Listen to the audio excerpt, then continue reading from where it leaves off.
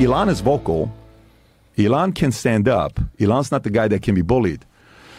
But some of these other guys that don't have 150 million followers and they don't own a company called Twitter, they may be billionaires. They may be $50 million guys, CEOs. But they got to sit there and say, babe, if you say something, you're going to lose your $26 million a year salary. Just do what Larry tells you to do.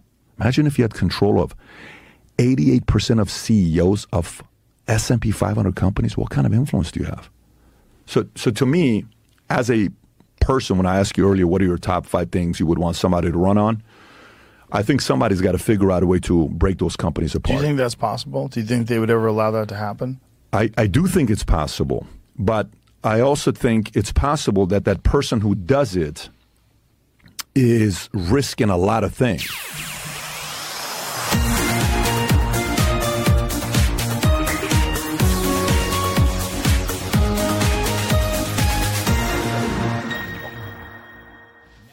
TNT Radio News. Recapping some of the news that shaped the past week, I'm Matt Boyland.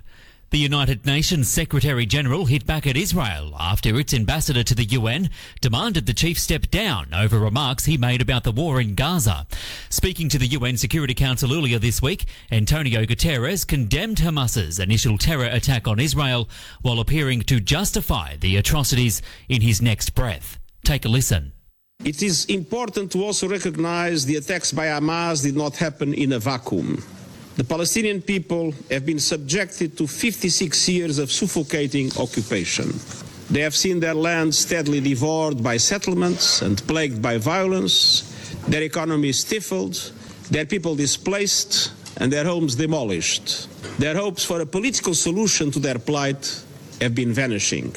The UN chief's comments ignited anger in Israel, with the country's ambassador to the UN accusing him of justifying terrorism. The Secretary General must resign, because from now on, every day that he is here in this building, unless he apologizes immediately, today we called him to apologize, there's no justification to the existence of this building. This building was established to prevent atrocities. How can the Secretary General, with his words, justify in any way the terrible atrocities that happened to our civilians, innocent civilians? But instead of apologising, the UN Secretary General fronted the cameras on Wednesday, saying his words had been misinterpreted. I am shocked by the misrepresentations by some of my statement yesterday in the Security Council, as if I was justifying acts of terror by Hamas. This is false. It was the opposite.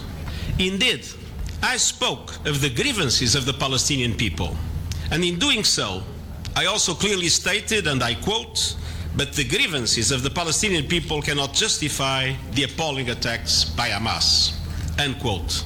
And then I went on with my intervention, referring all my positions on all aspects of the Middle East crisis. I believe it was necessary to set the record straight.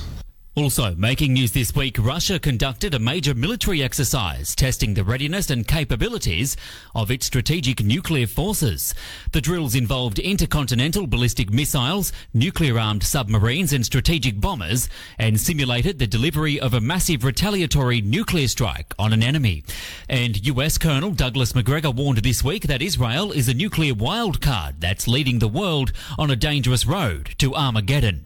Here with more is TNT's Patrick Henningsen. Now, a number of top independent U.S. policy analysts and military experts have come out opposing the Biden administration's unquestioning backing of Israel in this conflict. And they're pointing out the obvious dangers here. With multiple countries now orbiting this crisis zone, anything that could set off the tinderbox that is the Middle East could lead to a multinational conflagration. In other words, nuclear powers could be drawn in, but the real elephant in the room is the one nuclear power that hasn't declared its nuclear arsenal. And of course, that is the state of Israel. And against all international conventions and treaties, it refuses to declare its own nuclear weapons. So people are naturally worried that it may pull what they call the Samson option if things are looking bleak for Israel in this conflict. And this is the problem. Could this lead to a nuclear war? Would they drag the U.S. in to face Iran? And would Israel deploy air its nuclear weapons against Iran? These are problematic questions. For TNT Radio, this is Patrick Henningsen. Thank you, Patrick, and it's 5:05. Good morning. Welcome to the Liberty NZ Breakfast with me, Grant Edwards, here till 7. Might have to go over to 8. We'll just see how we go. Weather is next. This is a TNT Radio Encore.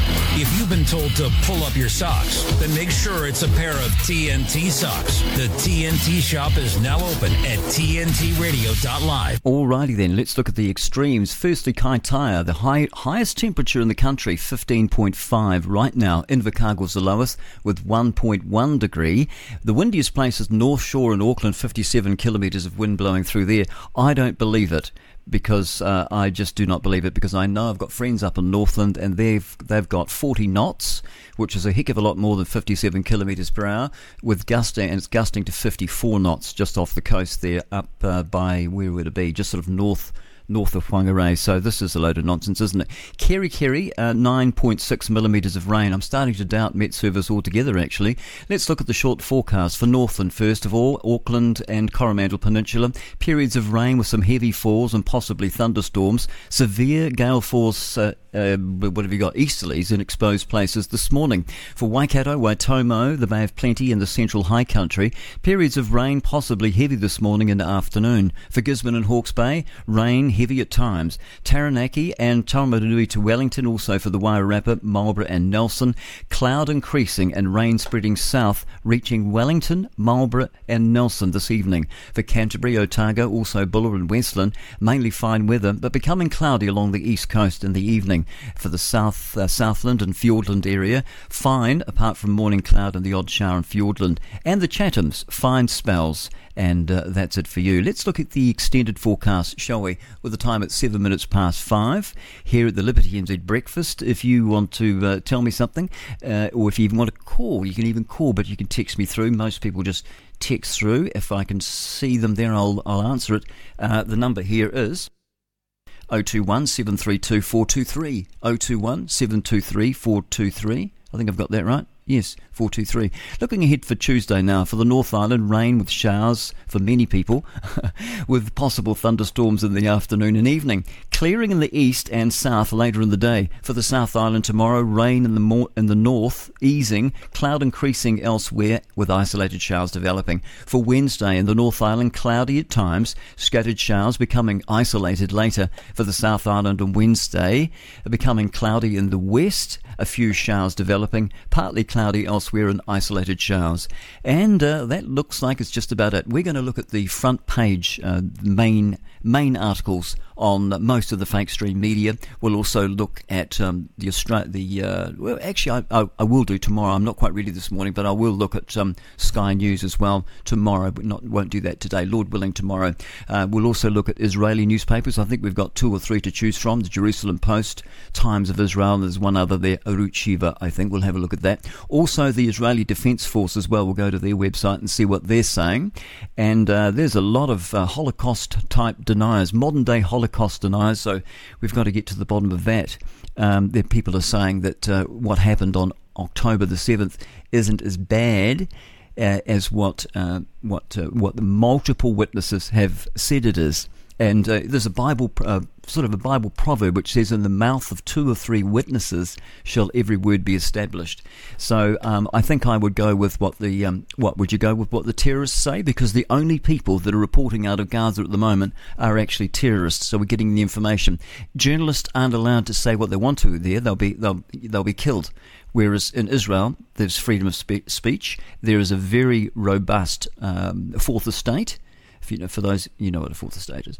Very robust media there, and they don't let their own government get away with much. So we'll look at all the publications. We'll also look at Reuters and see what sort of propaganda is coming out of there. Some of it's truthful. You know, the stuff that's not important is usually truthful, and the stuff that really is important is a lot of lies mixed in with it. The first casualty in a war, and we have a serious war, which could lead, and one day it will lead, to a world war, and we're right on the verge of it right now. So you better make sure you've got your Bible verses sorted out, because we could be right on the verge of World War III, and it's going to be in Israel. That's where it's going to be. The Bible says just in the northern Israel, in a valley called Jezreel. I think it's Jezreel Valley. It's called the, what's it called now? The battle is called Armageddon, and it's called the Valley of Medigo. So it's got a couple of names. And so that's where all the world, and you can see it happening, can't you? You can see the division that this has caused. And you sort of sort the sheep from the goats when it comes to your friends, don't you? Okay, 11 minutes past 5, and we'll be back in a moment with the Fakestream media. And that one doesn't want to play. Okay, well, that's all right. We'll find Sam will play, won't you? Should it be compulsory to be vaccinated in this country, and that is New Zealand? If you ask me my personal opinion, yes, we should be. It should be compulsory. It saves lives massively. Are you talking to your government partners about compulsory vaccination? Well, look, that's for the Minister of Health and others to determine. Of course, this conversation will go on. And that was Winston Peters, of course, on the Morning Report. That's Radio New Zealand. That was back during the pandemic, around, 2021, I suppose. All right, let's have a look in brief with the front page of Radio New Zealand. Also, I just want to let you know that a French yachty was airlifted from a yacht in distress off Northern Cape. The French sailor had been rescued from the stricken yacht about 28 nautical miles off the coast of North Cape. And but the main stories here for the Radio New Zealand publication, you wouldn't believe it, Kāinga Ora, what does that mean? Remains tight-lipped on the fate of water-damaged properties. The January deluge that was caused by, it wasn't Cyclone Gabrielle, that came later, didn't it? This was another one, they had a big deluge, I don't know if I pronounced that properly. It caused damage around 2,000 state homes, so obviously Kāinga Ora means state housing. Okay, so around 2,000 homes, including 205 homes in the South Auckland suburb of Mangere. There's no such place as South Auckland. It's actually Manukau City, but they like to call it South Auckland for some reason. Rugby World Cup final, so close and yet so very, very far. Where do you start with a game like that? Jamie Wall reflects on the Rugby World Cup. And windy gusts roar through Auckland and Northland as ex-cyclone passes over. Nearly 2,000 Northland homes are without power as high winds continue to cause damage to the power lines. And I'll just quickly there go over it so I can show people, if you're watching this, listening or watching on Rumble, you can see that we've got quite a big low there. And it really is a cyclone. It's the millibars are down to 990, so it's not, it's a bit nasty. And if I look kind of closely at it, there's gusts right now of just sort of off the coast of Whangarei, 55 knots, and the average wind, and that 55 knots, that's more than land miles, more than statute miles. That's about 60 miles per hour, and 60 miles per hour is 100 kilometres per hour of wind. So she's fair old blowing there. And but the wind, on average, the wind is about 32 knots, but it's gusting up to 54 in that particular area there, which is just sort of off the coast. If we come in a bit, into, let's say, we'll just go north of Whangarei, it seems to be about the windiest place. They've got 41 knots there. And the wind gusts, that is wind gusts, 16 knots, but gusting to 41. So it's those gusts that can do the damage. 14 past 5. Let's go back to the main page of Radio New Zealand, and what have we got here? From Sea to Land, How to Build a Better Fish. This is interesting. In Ruakaka, I'll have just a very quick look at that, shall we? Oh no, we might come back to it. It's all about they're actually sort of farming fish, and it looks like it's sort of tuna. I don't know if I'd want to eat them. Kingfish and what's the other one? Groper. What do they call that? Hapuka. So they're cultivating them in a place, they call it aquaculture. And so they've got this thing happening in Ruakaka. It's been going for about 21 years, actually. And so that's very interesting. I don't know if I want to eat fish, though, that's been farmed like that. I think I'd rather have them from the sea. Friends of actor Matthew Perry, dead at 54. And pushing all the right buttons, there's a book traces the history of the essential fastener. It's a lady doing that. This is the front page, can you believe it? The front page, Auckland Marathon runner in critical condition after race. 14,000 people participate. It is about the grit and just doing it for yourselves. I'm not actually sure why I read that. Let's have a look. What's this all about? Oh no, that's just about music and stuff like that. Who cares about that? No one. What else have we got on this front page here? We've got a week in politics. An eerie silence surrounds the coalition negotiations. Another analysis. Negotiations between National Act and New Zealand First are underway, but next week, next to nothing is known about them. And that's this week now, isn't it? Winston Peters is called to apologise for a bizarre tweet, and I'm not sure what that was because I went through that article earlier in the morning and I couldn't see that he'd said anything, but I do, back in my mind, I remember there was something. I don't know if he deleted it or not. World Cup rugby here, the atmosphere for the All Blacks versus the Springboks. It was the biggest day in the rugby calendar with the World Cup final this morning. That was yesterday, but it wasn't to be New Zealand's day. No, it wasn't. There's an interesting story too about a woman, an elderly woman, that I'll get to it when I find it. She had to go to court to get her 40-year-old children evicted from her house. Apparently they've got jobs, but they just want to stay at home. Anyway, APEC faces up to the China challenge. Superpower rivalry at APEC with China and the US vying for influence in the Pacific. They certainly need to watch out for China. She's moving in and building big ports and things which they could house their warships. Well, they don't have warships, do they? They have aircraft carriers. And so that's expected to put extra pressure on the alliance there. Tropical cyclone Lola, schooling disrupted for thousands of students in Vanuatu. And also Lola batters a remote Tikopia, a Solomon Islands disaster office confirms. Tikopia. Yes, and so that is the front page of Radio New Zealand. When we come back, we'll have a look at some of the other Fakestream media and just see what they've got to say about what's happening today at 16 minutes past 5. Here's a question. Why is everyone fat and stupid? What? There's something wrong with the way we're eating. And what's wrong is that we're eating way too many carbohydrates. After I stopped eating carbohydrates for a month, the carbohydrate cravings went away. My appetite declined by about 75%, and that's been permanent. I eat way less, and now I'm not as hungry. And that's exactly what happened to me as well. I think it was about 4 or 5 months ago I went on the full carnivore diet, although I do have, I have milk, butter, eggs, cheese. What else do I have? That's about it, really. Organs, lots of organ meat. The best organ meat for me is lamb's meat, lamb or sheep. I don't mind, I'm not fussy. And you have to have that because it's packed full of iron and vitamin C. In fact, 1 kilogram of muscle meat contains enough vitamin C. So it's absolute myth that you need vitamin C. I've completely lost so much weight. 17 kilograms I've lost in 4 or 5 months. In fact, I lost that probably in the first 2 or 3 months. Just went down. I'm 70 kgs. I was 87 kgs. I was what you call a fat bastard. I was. Now, don't be offended. Don't be offended because bastard is a Bible word, and you shouldn't be offended with me using Bible words. All right? Otherwise, you can piss off. That's another Bible word. Okay? Yep. So that's the only words that I use. Sometimes I do slip up a bit, and I'll say other words which I shouldn't do, and I have to apologise about that. But I only try and use Bible words when I feel like swearing. Yeah. Okay, 18 minutes past 5, and we're on the, what are we now, News Hub, and we're looking at celebrities. Matthew Perry's. Now, well, I don't watch too much TV, but they tell me he was an actor in Friends. His final Instagram post was a little bit haunting, apparently. Ollie Ritchie, questionable officiating blights epic World Cup final. Springbok history. Weather, thousands lose power in high winds as ex-cyclone approaches New Zealand. And a plea for more research as increasing number of Kiwis diagnosed with brain cancer. Well, you can put that down to the jab, I'll tell you now what they call it.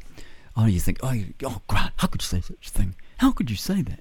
Well, there is such a thing as turbo cancer, and it's all gone mad since the jabs came out in 2021.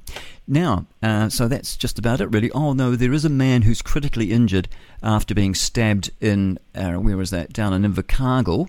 Better have a quick, we'll just sort of zoom in on that one, shall we? Yes. Shall we? I don't know where that whistle comes from. I don't know how that happens. I haven't got a gap in my teeth or anything.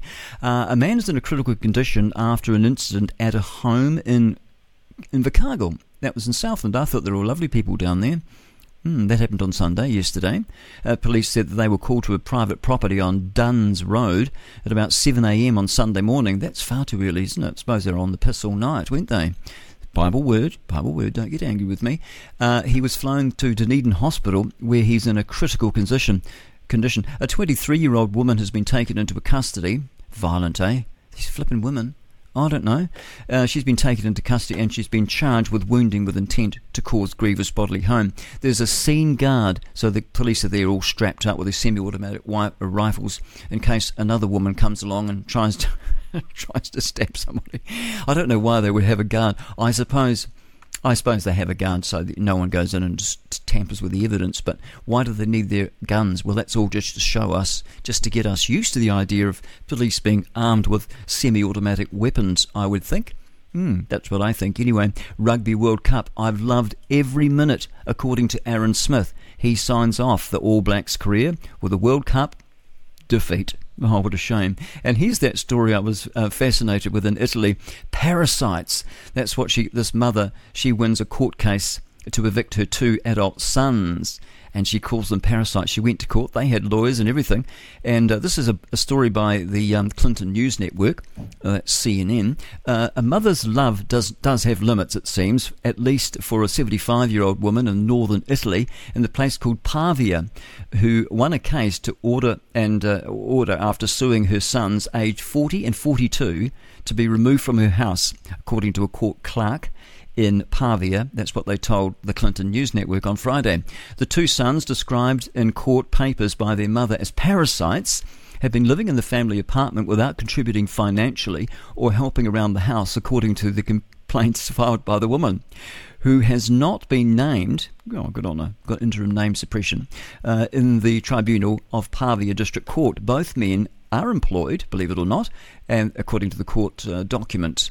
Judge Simona Katerbi, she sided with the retired mother, who is separated from the men's father and whose pension went entirely on food and maintenance of the home, ruling that the 2 Bamboccionis, that's called big babies, they have until December to vacate the premises, according to Tuesday's court ruling, seen by the Clinton News Network.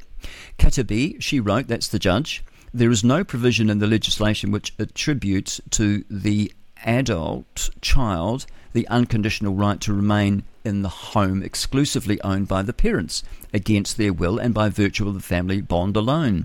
The men who hired lawyers to fight the maternal eviction, according to the local newspaper La Provincia Pavese, argued that the Italian parents are required by law to take care of their children as long as necessary. Good grief, you think that 18, they'd turf them out. I was gone by 18.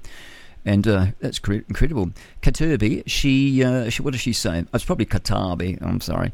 She cited the existing law in her ruling and agreed that the stay in the property could initially be considered well-founded because the law is based on the maintenance obligation incumbent on the parents.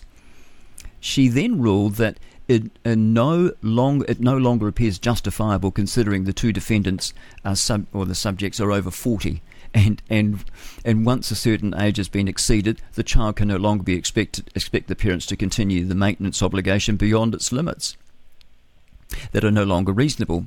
I think that's right, but they really need to have something in there saying that you can turf them out once they hit 21 or something. If they're not left by 21, there's something sort of seriously wrong, isn't there? A lawyer for the men told the media that the men did not. They had not decided if they would appeal the court decision. This is not the first time mamoni, that means Italian term that's described for adult men that are too dependent on their mothers, has chopped up the legal system. And in 2020, Italy's Supreme Court ruled against a 35-year-old who worked as a part-time music teacher who still expected financial support from his parents after he argued that he could not support himself on an annual salary of 20,000 euros, which would be I guess that's 21,100 US dollars, because this is the Clinton News Network reporting. On average, Italians leave their parental home at the average age of 30. That's just ridiculous, isn't it? Gosh, according to Eurostat 2022 data, Croatia is the highest in the European Union with an average age of 33.4 years. 0.4. By contrast, offspring in Finland, Finland, Sweden and Denmark, they have an average of 21, according to the same data. So that's that little story there. What do they call them? Mamonis. That's the term to describe adult men who are too dependent on their mothers. Mamonis. Oh, whoops. Now, where have I gone? All right, when we come back, we'll look at stuff.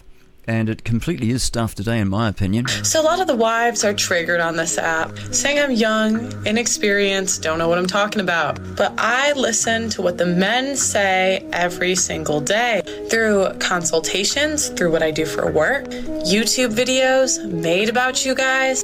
Don't shoot the messenger. I'm just letting you know a lot of you are shitty wives. Did you know that 1 in 4 marriages are sexless? How are you a good wife if you don't even sleep with your husband? On top of that, we're not loyal anymore. Women leave 70 to 80% of the time, 90% of the time if we're college educated. How are you a good wife if you're not loyal? Yes, 26 minutes past 5. Quite right. That's Pearl. Of course, she's in trouble at the moment for an anti-Semitic song that she played on her Twitter. It's still there. People say it's been deleted, but I saw it there. I think I've actually got it there somewhere. Oh, I don't know.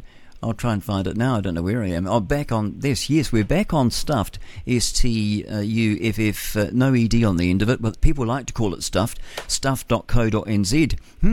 Now, you're the enemy, apparently. Noel, this is the celebrity, Noel Edmonds. He's going on, they're saying that he's on a cycleway rant. Belinda Crisp went to see the British TV celeb to ask if a cycleway could go across part of his land in the South Island. She came away shaken. And this is a hit piece on Noel Edmonds because there's a lot of... And they're trying to make out that he's against everybody in the town, but he's not. He's not at all. In fact, most of the people in the town are with him. He's a business owner there. He's got a $30 million mansion there, and he's really very supportive, but they like to call him a misinformationist. He's an anti-vaxxer and all the other rubbish. And he's got the support of Liz Gunn from NZ Loyal, Sue Gray, and others. And also he's got a retired policeman as well that works for him. So, so it's just basically a hit piece against Noel Edmonds over there at Stuff. You can go and see. That's their number one story. You just wouldn't believe it, would you? Also, the insurance claim for the stolen horse float that wasn't, Michael Pear, I think his name is Pear, he made a $74,000 claim for his Ford Ranger and a horse float that he said was stolen, but they weren't. And he's ended up in hot water and in court, and now he's going to face the penalty for that. And a man is in a critical condition. This is the Invercargill stabbing. 23-year-old woman's been taken, she's been arrested and charged, and she's, charged wounding with intent to cause grievous bodily harm. Too far, too fast. James Shaw's climate regrets. A bittersweet election result for the Greens co-leader leaves him wondering what it would have been if he'd kept the job for another 3 years. Oh, we would have been in terrible turmoil. Okay, bring them home. Grieving. Now, this is serious now. Okay, shut up. Be serious. This is grieving Kiwis demand hostage release.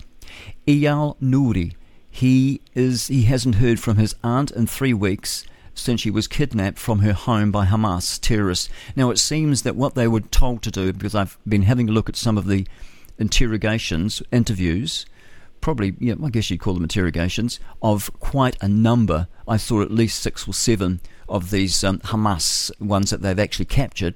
And, Israel do capture them. They've arrested them. They didn't shoot them all. It's not like, imagine how long you'd last if you were captured, and if you're a man and you were captured in Gaza, you'd last about 3 seconds.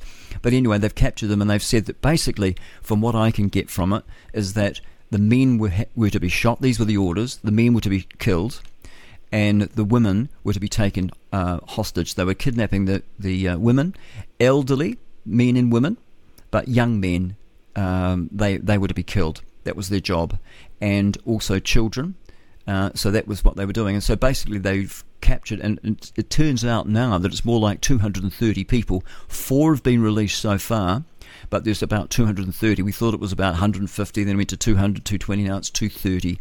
That seems to be the latest figures. It's hard to tell. Any information, really, as I said, there's a lot of propaganda going on both sides, but I think I would believe what's coming out of Israel before I believe what's coming out of a terrorist organisation. Remember, 80% of Palestinians voted for Hamas. Okay, so they're not innocent. So that's what we've got to remember. So they haven't heard from their family, and they're desperate to find out what on earth is going on. No deaths in a Dunedin boarding house fire, police confirm, and multi-million-dollar home linked to international corruption scandal. Oh, we better have a look at that, shall we? Oh, free firewood, by the way. Well, what's more important? What do you want? Let our audience decide. Multi-million-dollar home? Free firewood. Multi-million-dollar home. We'll go for that one. We'll just zip in on that. We're at Stuff, remember, so you've got to take everything they say with a grain of salt. Sand, salt.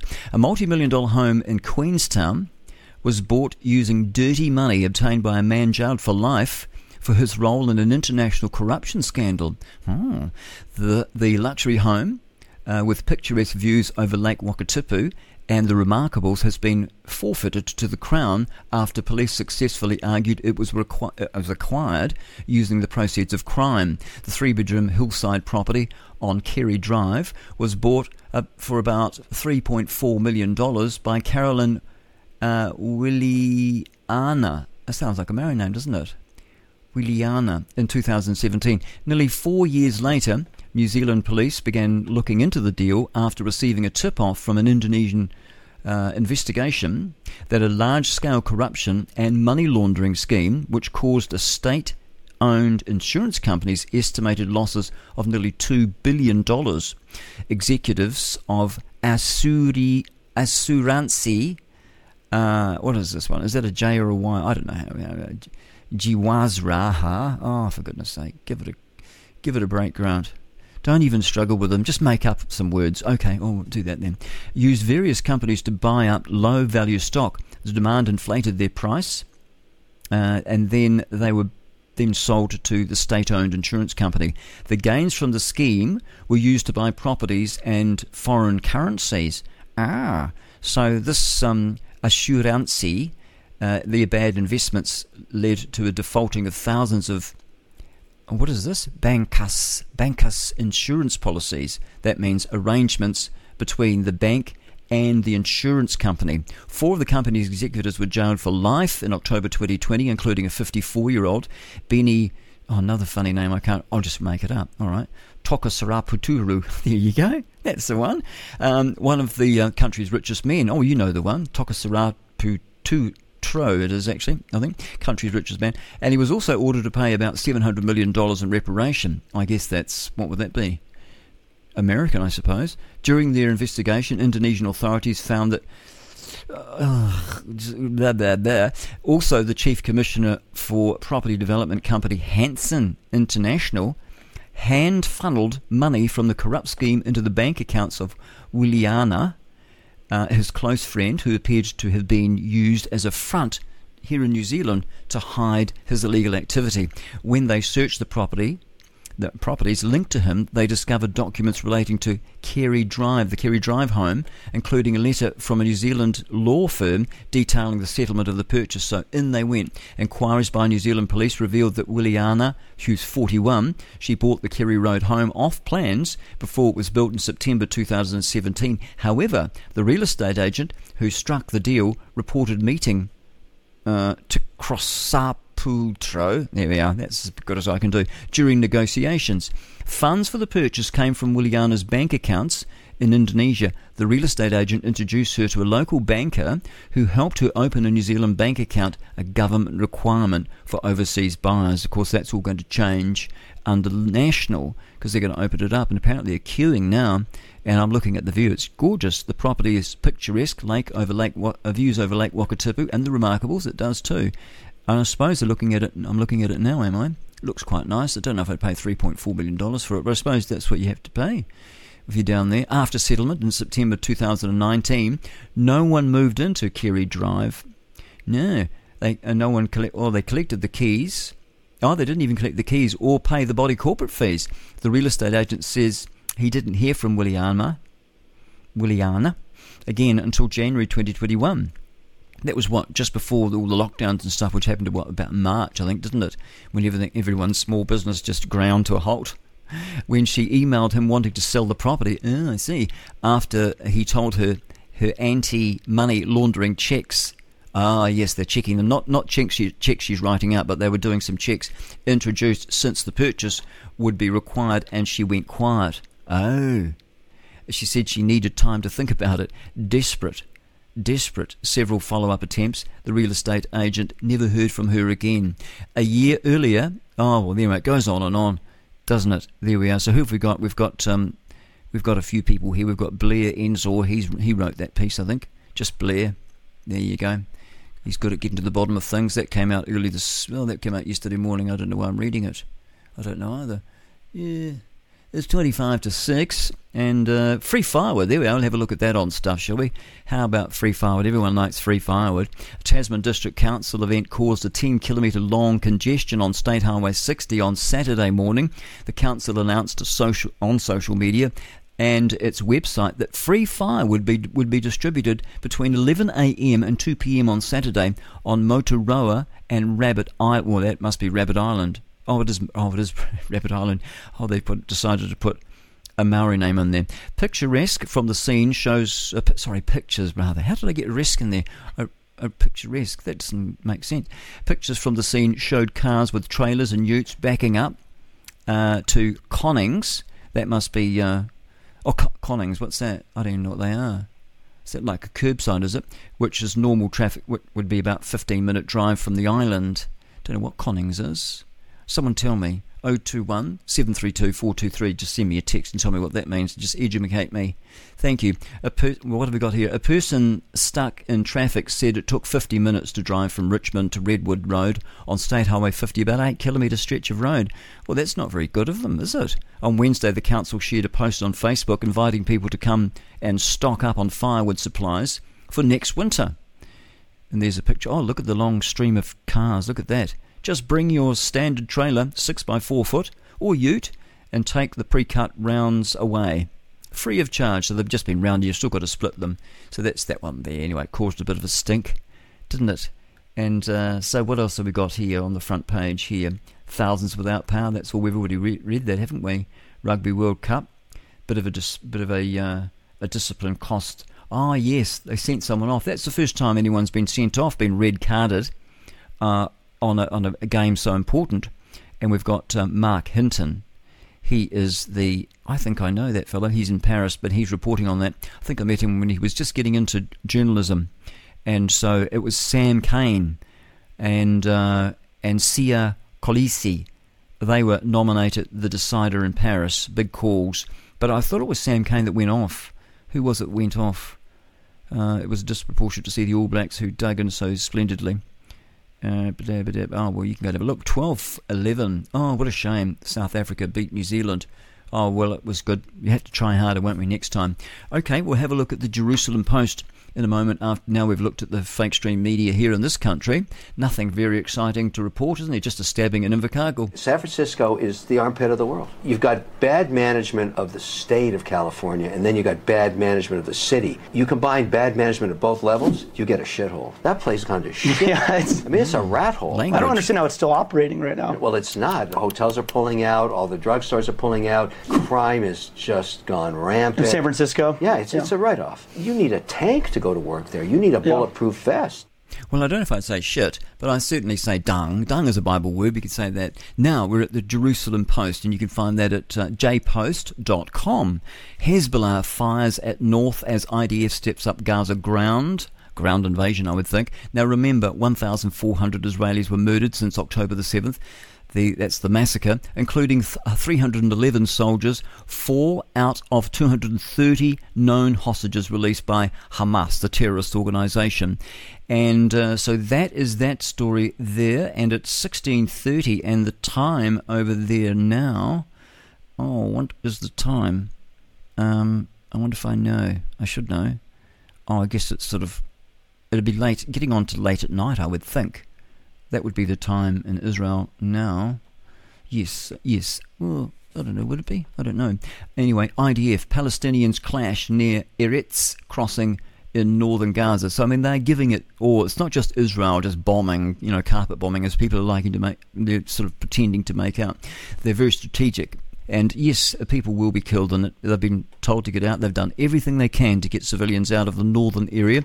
They're going to have to take it back. It used to be Israel anyway, and then in 2005, they foolishly gave it to them to try and sort of keep the peace in the area. And of course, what happened? The the rocket makers moved in and started firing rockets every day before October the 7th. Every day since 2005, rockets have been fired into southern Israel at innocent civilians. That's why they've got bomb shelters and they've got safe rooms and all that sort of stuff. So they're pretty brave people, Israelis living there, but they're following the Bible. The Bible says that I will gather you from the four corners of the earth, and I will call you back into the land which I promised your father Abraham, Isaac and Jacob. Now he didn't promise it to Abraham and Ishmael, the Jewish handmaiden that Abraham had a bit of a fling with, because Sarah, his wife, said, look, I'm old, I'm barren. She didn't believe God's promise that he would give her a son, and he did, but not until Ishmael was born, who was the father of the Arab nations.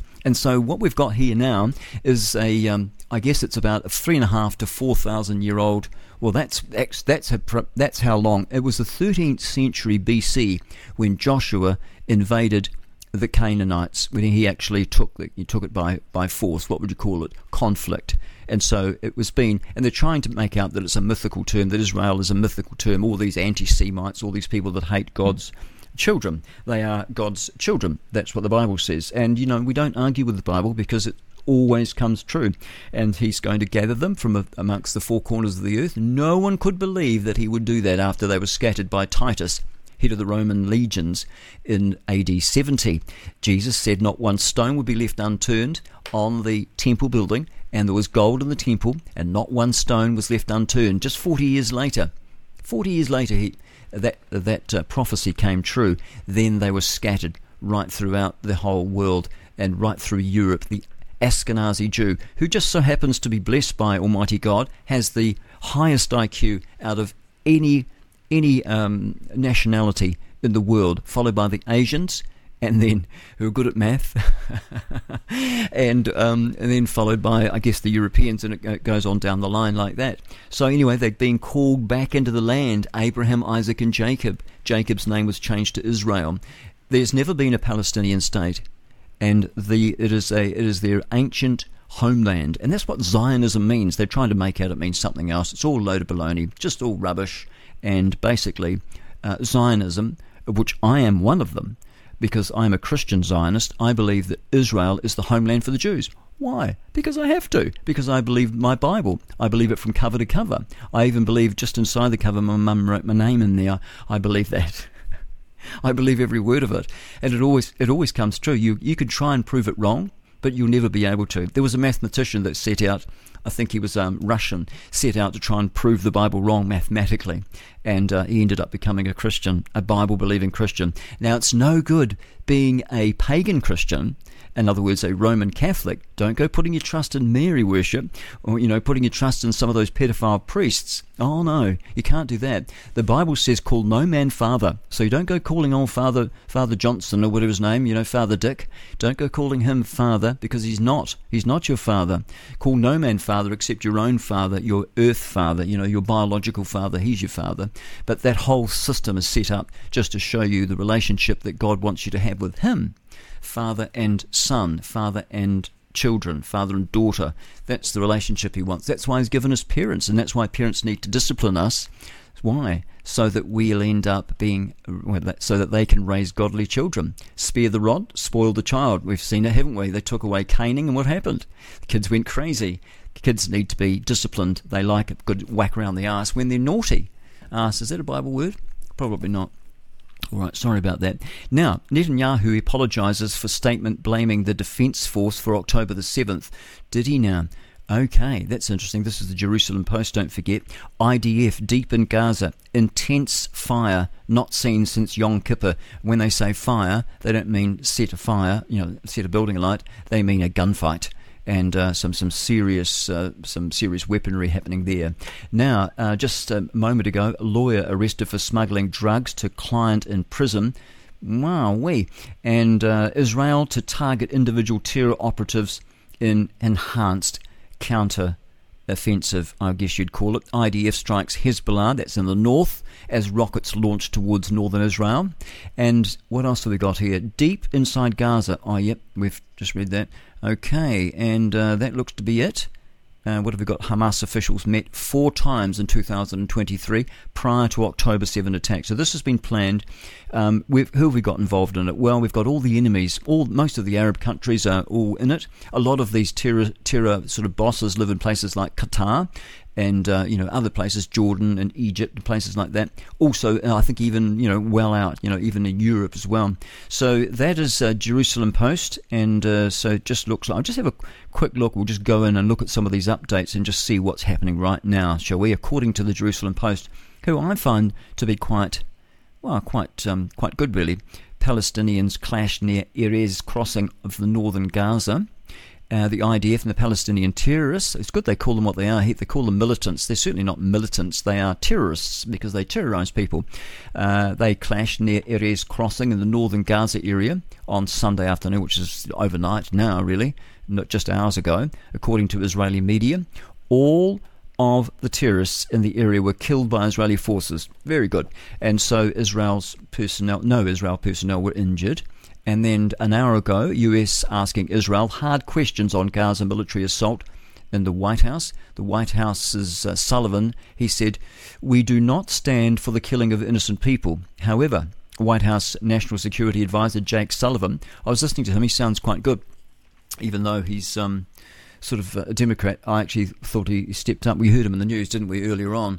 It's 14 to 6-2, by the way, and we'll be back with TNT Radio News. Now, unfortunately, I think they sort of don't seem to work on Sunday, which is all right if they don't want to work Sunday. But so the news, sometimes it's a little bit repetitive. It's probably not till tomorrow morning until we start getting proper news coming out of what are they called? TNT. Yes, and it's not the explosives. It's today's news talk. It's what it stands for.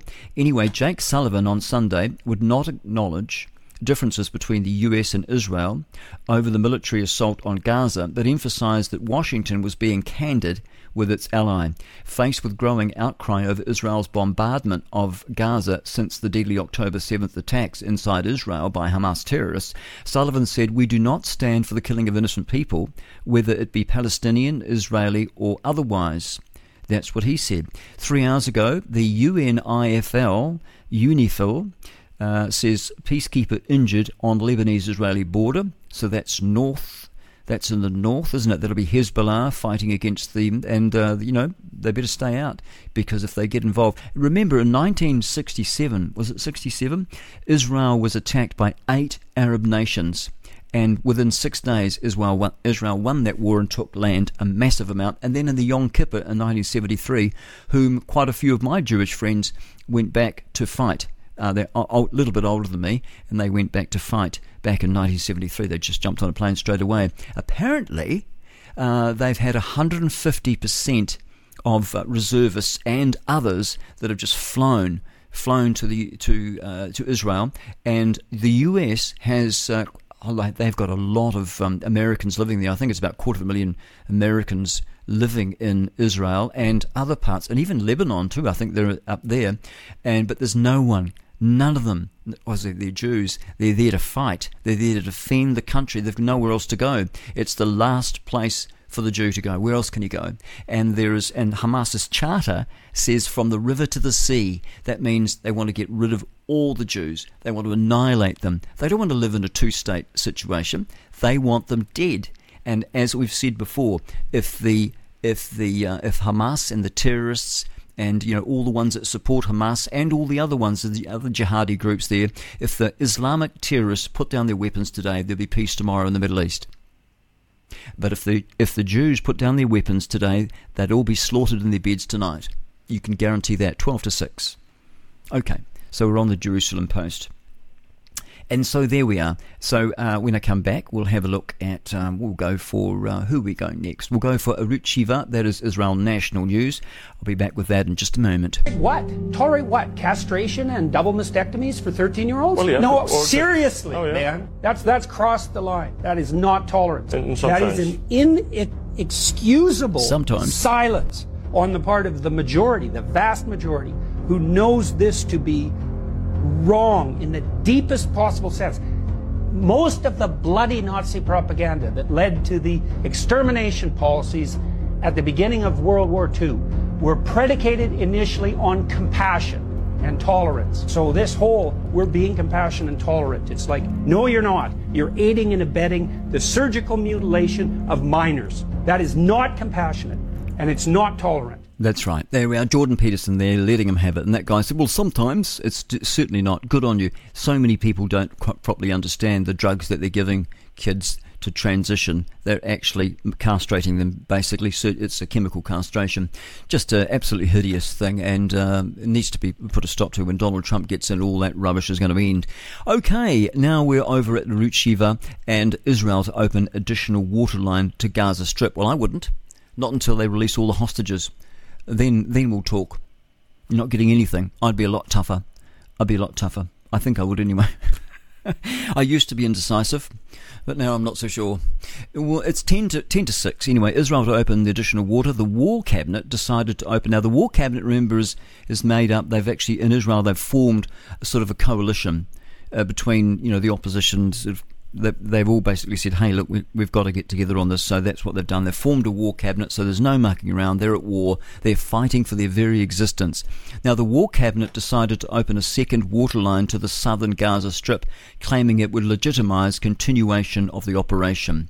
Okay, rocket hits a house in Kiryat Shimona. Just have a quick look at that one, if I can. I find it very difficult to navigate. Now, remember, this operation from Israel is called the Swords of Iron. Israel at war, and my goodness, they are. Israel, it's entered its 4th week of the war. That's what they say since October. Okay, that's all we're just sort of the same old. Okay, so towards the end of the week 3, Israel began conducting small-scale ground activities in the Gaza Strip. On Friday night, which would be like yesterday, wasn't it, or the day before? Yep, the IDF forces entered the Gaza Strip and have remained there.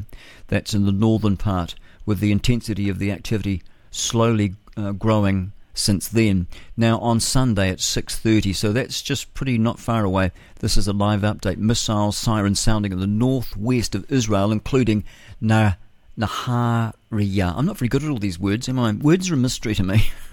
On Sunday at 6:08, the IDF says that following the initial report regarding the sirens that sounded in the city of Kiryat Shimona, in the northern Israel area, 6 launches, wonder what they are, not lunches, 6 launches were identified towards Israel, so I guess that's rockets or missiles. IDF soldiers are responding with fire towards the origin of the launches.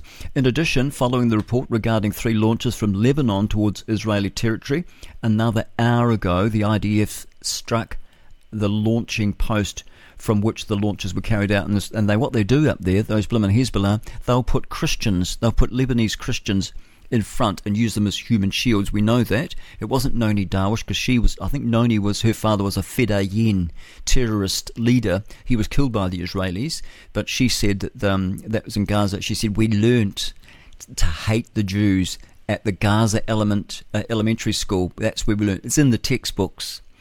That's why there's so much hatred there. It's fanatical.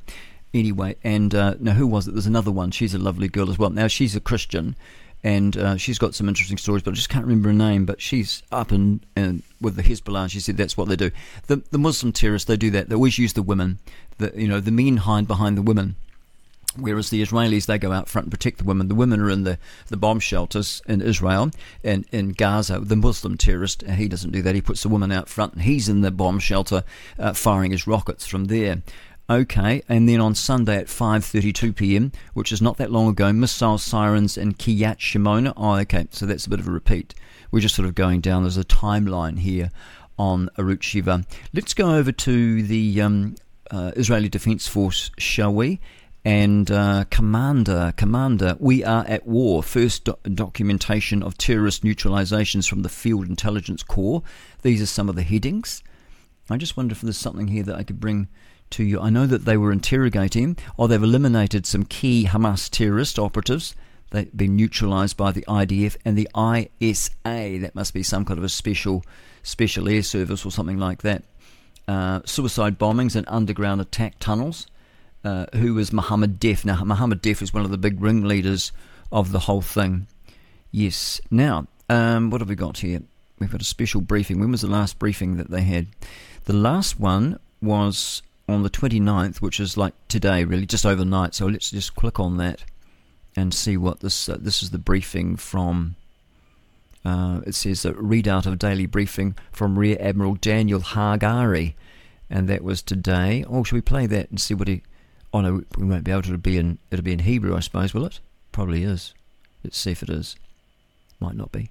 Might be in English. Doubt it though. Looks like it's in Hebrew. I love the sound of Hebrew. Let's have a little skip forward a bit. We've got all sorts of people there. Anyway, look, I won't do that. I'm mucking around. Oh, it is an English translation. Oh, okay. A little bit. But they've probably got words coming up. Come on, say something, love. I haven't played this before. Oh, they're mucking around. We're 2 minutes in and they're still not talking yet. Come on. Oh, we can't wait for you. No, I need to go and make a cup of tea. Anyway, I haven't got time to wait for that. Okay, so what is it? So good morning. Oh, yes, so they go on to say, throughout the night, we expanded the entry of IDF troops into Gaza Strip. They joined the forces already fighting there. The ground operations in northern Gaza Strip continue. We are progressing through the stages of the war according to plan. We are gradually expanding the ground activity and the scope of our forces in the Gaza Strip. The operations on the ground are complex and include risks to our forces. We will do everything we can from the air, sea and land to ensure the safety of our forces and achieve the goals of the war. North. In response to the fire from Lebanon towards the northern border during the night, we struck military targets. We read about that in the other publication. Infrastructure and posts belonging to Hezbollah terrorist organisation.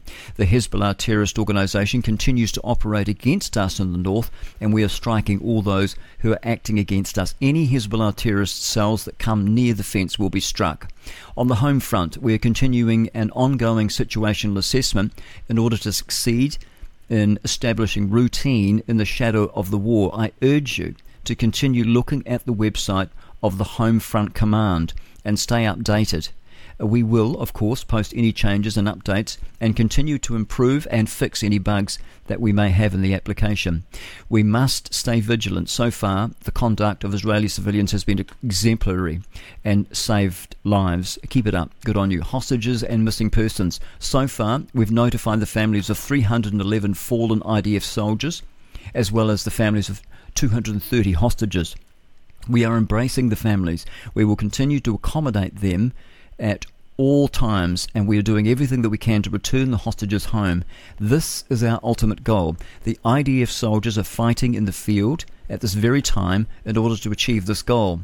Enlistment of field observers. Today, a new course of field observers drafted into the Israeli Defense Force. Now, we witnessed the bravery of field observers during the surprise attack on October the 7th. Observation soldiers play a very significant, important role in the maintaining and security of the Israeli civilians. They are deployed in defending all the country's borders. That's the observers. In the coming month, we intend to continue the November enlistment as usual, including the enlistment of combat soldiers. We will make the necessary adjustments so that all enlistments take place as planned and that the building of the IDF's strength will continue even in the shadow of war. Now I will answer questions, so she did. And there was questions that the Prime Minister wrote during the night that not a single warning was given of Hamas intent for war, both from the IDF Intelligence Directorate and the ISA. Okay, so this is going to be quite long-winded, so I don't think I'll go there, but you can go there yourself. It's idf.il, and you can have a look and just see what's coming out. And yes, I'm sure there'll be some propaganda in there. There has to be. But I think I would believe what's coming out of the IDF before I believe what's coming out of the Palestinian, so-called Palestinian area, which is basically just Pallywood, really. That's what we've seen in the past, and why would we expect it to be any different? We've got news coming up shortly. It's 2 minutes to 6, I think it is. By Joves, it is too. It's 2 minutes to 6, and we'll have some news very shortly. We'll be there back in a tick with some news. Congressman, not the NBC media, most American media. I did not say NBC, but CNN did, and I will tell you, media in the Arab world. And CNN did as well, and I will tell you, it is wrong It is wrong. We need to, when you are in war, you better make sure you have your facts. We cannot have Baghdad Bobs running around promulgating these lies, especially members of Congress. So it is imperative. It does matter. Facts matter here, and we need to make sure that people understand Israel did not attack a hospital. That was a terrorist organization that did that. Who's to say that the boy would be happier your way or mine? Why not let him decide? No, I'm afraid it don't work that way. You can't let a young'un decide for himself. He'll grab at the first flashy thing with shiny ribbons on it. Then when he finds out there's a hook in it, it's too late. The wrong ideas come packaged with so much glitter, it's hard to convince them that other things might be better in the long run. And all a parent can do is say, wait, trust me, and try to keep temptation away. I believe in one true God. I believe that that God resides in each of us. I think it is the same statement of spirit when we say in the Christian tradition, and I did go to Catholic schools and I've read the Bible perhaps more closely than most Christians I know. It's the same message as when we say we are equal because we are made in the image of God. That strand of sacrifice and duty, that's foundational to Hinduism. I think it's the common strand between the Old Testament and the New. I mean, God asked Abraham to sacrifice his son Isaac for God. He didn't make him follow through with it.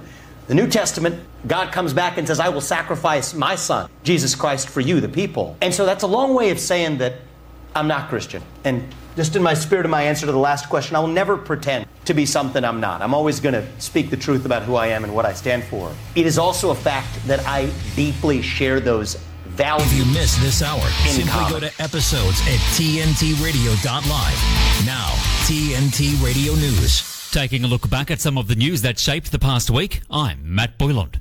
Iran issued a direct threat to the United States, clapping back at President Joe Biden, who warned Iran against attacking US troops in the Middle East.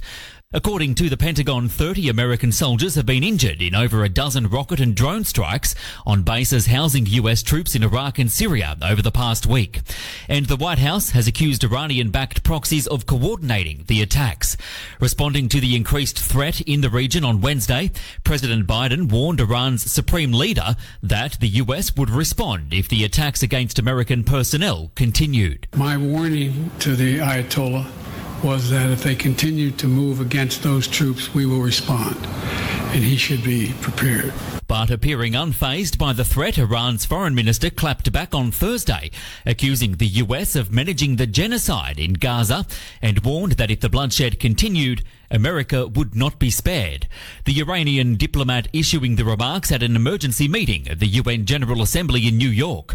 He said while his country does not seek war with Washington, the US is playing a dangerous game in a region far away from home. I say frankly to the American statesmen who are now managing the genocide in Palestine that we do not welcome to expansion of the war in the region.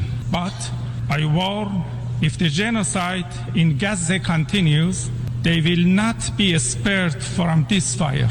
It is our home, and West Asia is our region. We do not compromise with any party and any side. President Biden has pledged to stand by Israel and is currently pushing Congress to authorize a $14 billion military package for the Jewish state. Meanwhile, the US has also deployed a massive Navy contingent to the Middle East, consisting of over 12,000 American personnel aboard 10 warships. Also making news this week, a missile landed in a resort town in Egypt, roughly 200 kilometres outside of Gaza. The rocket reportedly struck a medical facility in a town on the Red Sea near the Israeli border on Friday. At least half a dozen people are said to have been injured in the strike.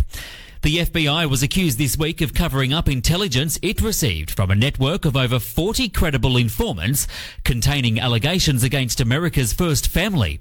Senator Chuck Grassley revealed that dozens of confidential sources provided the FBI with a catalogue of criminal information about President Joe Biden, his son Hunter, and Joe's brother, James Biden. Fox News' Jesse Waters has more. 40 FBI informants, going back to the time Joe Biden was vice president, have been providing criminal information to FBI field offices throughout the country. feeding the Bureau exactly what Joe Biden, James Biden, and Hunter Biden have been doing all over the world. So, what does it mean that the FBI has had the Biden family wired? And what does it mean that the FBI hasn't done a thing? Well, it tells me that the FBI knows all of the president's dirty laundry and is blackmailing him. Because Senator Grassley also revealed that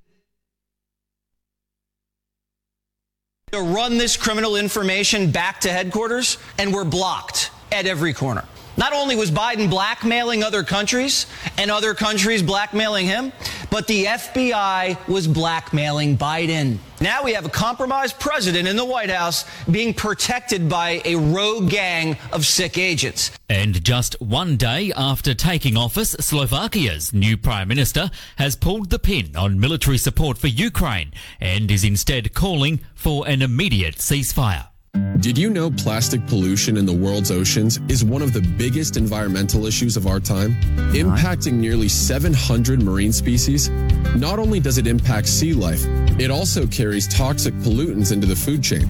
Every year, millions of tons of plastic enter the oceans, primarily from rivers. And the plastic that's afloat within the oceans isn't going away by itself. The Ocean Cleanup, a non-profit organization, is developing and scaling technologies to rid the world's oceans of plastic. Our aim is to have removed 90% of floating ocean plastic pollution by 2040. We plan to do this by cleaning up the legacy plastic, the plastic already floating in the ocean, and by stopping the sources of plastic flowing into our oceans. With the support of individuals, corporations, and governments all over the world, we will work towards a future where plastic no longer pollutes our oceans. Your contribution can make a great impact on cleaning our rivers and oceans. Visit theoceancleanup.com and join the cleanup today. A message brought to you by TNT Radio. Oh, yeah, well, I'll tell you what, mate. You've got bigger issues to worry about. Let's play our ad for TNT Radio, who bring us wonderful news. The TNT Shop has great gift ideas for your furry family member at tntradio.live. There are 2,000 men in the world at the moment that can run 100 meters faster than the greatest female sprinter of all time. 2,000 men. 1,500 of the top male tennis players could beat Serena Williams. Yeah. So if even one of them decides to become identified, all you have to do, you don't have to fully transition or go through any surgery or anything like that. You just have to say, I identify as a woman. You need to be on hormones. You have hormonal treatment to reduce your testosterone levels to the required level, but you physically remain the same, and then you can compete in the women's sport. There is nothing fair or equal about allowing transgender women who were born to male biological bodies to compete against women. It's a joke, isn't it? Someone once said the world is a mental asylum run by the inmates. Certainly would have to be. 7 minutes past 6. Good morning. Welcome to Liberty NZ Breakfast with me, Grant Edwards. Here till 7 at least. Possibly might need to go to 8. I don't know. Just depends what comes up. And so anyway, we're just looking at all here. We'll look at the extremes first of all and the weather. Yes, now I'm over on weather. And it's still, I'm just going to have a quick look at the old, the windy. And we've got gusts of up to 40 up in the Northland at the moment, 40 knots gusts there. This is on land. Out at sea, it's a bit more than that, I think, isn't it? Oh no, 46, 47, yes, it's up there. Further down towards Auckland, it's not. Oh, it's pretty bad there as well, actually. They're getting a good old hammering. And also on the Coromandel Peninsula, they're getting up nearly 60 knots. So there is a fair old, that is a serious wind. That's up there, 60 knots. That's about 75 miles per hour. The low has hectopascals. I think it's a reading of 990. Of course, at the very, right in the middle of a low, this one's a bit off-centred, but right in the middle, it's only 17 kilometres per hour. 17 knots, which is not, well, it's still a good old wind, but this is quite nasty. This actually, to me, looks like worse than what, this is supposed to be the end of Lola, but I was looking at it, it didn't look that nasty when I was looking at it late last week, when it was up there, it was coming through, what would you call that place there? It's got a name there, it'll pop up in a minute. Oh, it doesn't say. And it was on its way to Apia, was it? No, gosh, none of the names are coming up now, don't know why. Anyway, so here it is. It seems to have gathered some strength. Probably directed, isn't it? All the conspiracy people say, oh yes, but it does look pretty nasty, doesn't it? Gosh, look at that. If you're over on Rumble, have a look. Man alive, she looks a bit nasty. Okay, let's look at the extremes. The highest temperature at the moment is Kerikeri, 15.8 degrees in Kerikeri. Omarama, which is in Mackenzie country, 1 degree. Big change, isn't it? Auckland is the windiest, apparently, 69 kilometres of wind. Well, it's far more than that. Let me just go over to Windy. Windy's very good. They use it on board some of the ships. They use it all the time. Yachties use it.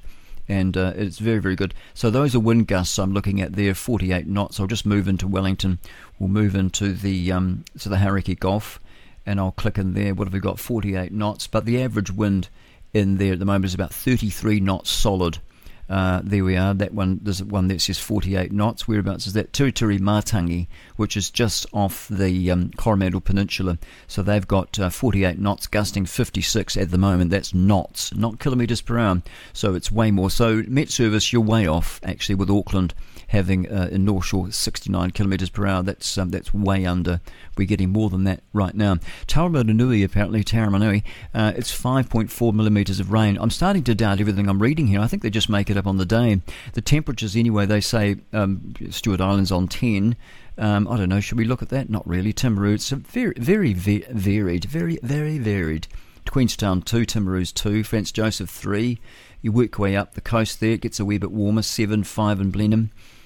Chatham Islands is 9. It is a bit cooler at the moment, I have to say. Wellington 7, Masterton 8. Gosh, that's 3 days in a row that Ansell's proven me wrong. I said that his place, which is Wakaori. That's where he went to school in Wakaori. He has no idea what I'm talking about. Masterton. But it's three days in a row that, working days since I've been doing this breakfast program. He's proven me wrong. I always thought it was about double, less. If it was 7, it's going to be like 3.5 degrees in Masterton, and that was the way it was until I sort of had this conversation with him, and now it's like always much hotter. So it's getting warmer. Further north we go. Sort of that tropical cyclone is bringing the temperature up, sort of between 12 and 10 in Rotorua. But it's always cold there. Oh, Taupo, can't really. It's cold as charity, isn't it? There. It sure is. So let's say averaging around about 12 or 13 degrees, and Kaitaia's got 15.8, so they say. Don't know if I believe it. It's 12 minutes past 6. Let's look at the short forecast now. First of all, for Northland, Auckland, Coromandel Peninsula, periods of rain with some heavy falls and possible thunderstorms today. Severe gale force easterlies in exposed places this morning. It was overnight too, apparently. Waikato, Waitomo, the Bay of Plenty and the Central High Country.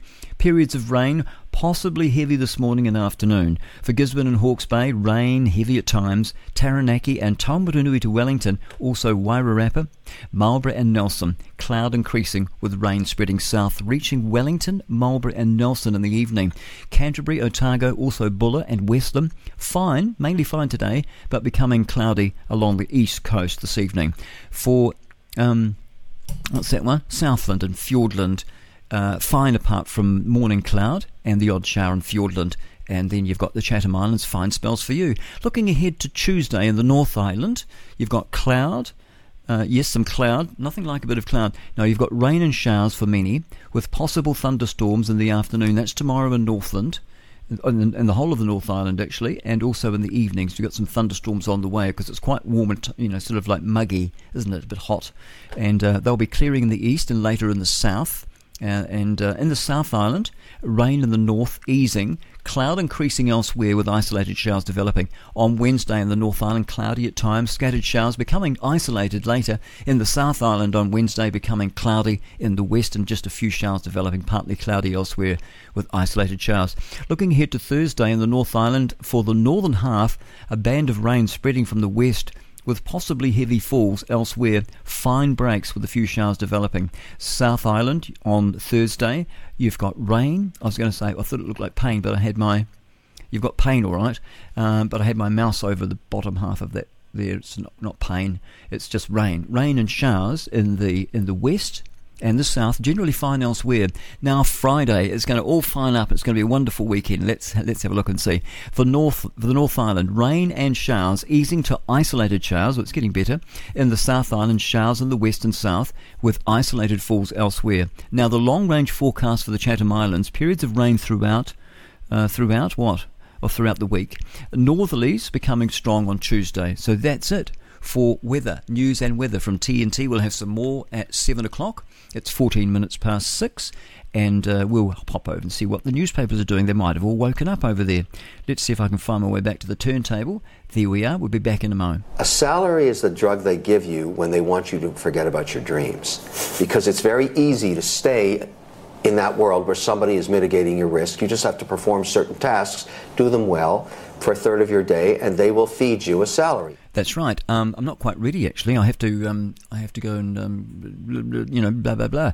Let's find out. Does anyone know what the tribulation period is? It's a 7-year period, and many Bible people that study prophecy say that it's still in the future, because Daniel had a dream. Oh no, he didn't have a dream. He had what did he have? He was standing there, and God spoke to him. Some angels came and talked to him. One angel, I think in particular, probably Gabriel, the one that brings the good news.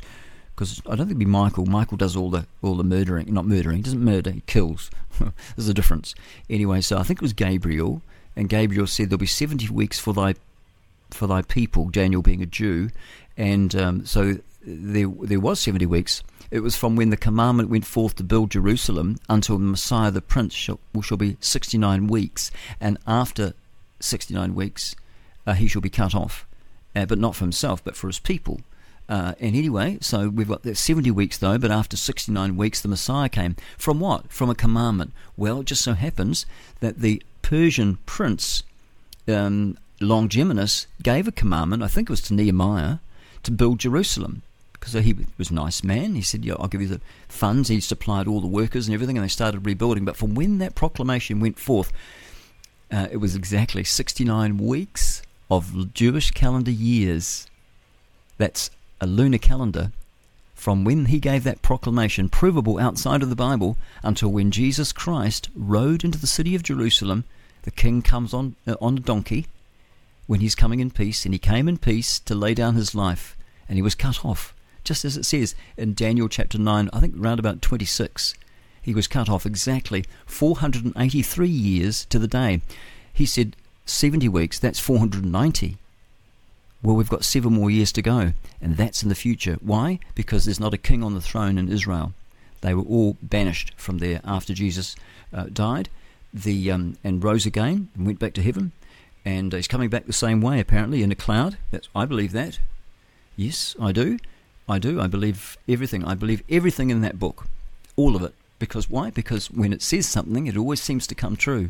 I mean, who would have ever thought that the Jews would have come back into the land of Israel, which they were scattered from in AD 70, come back in after 2,000 years, and they're back in 1948.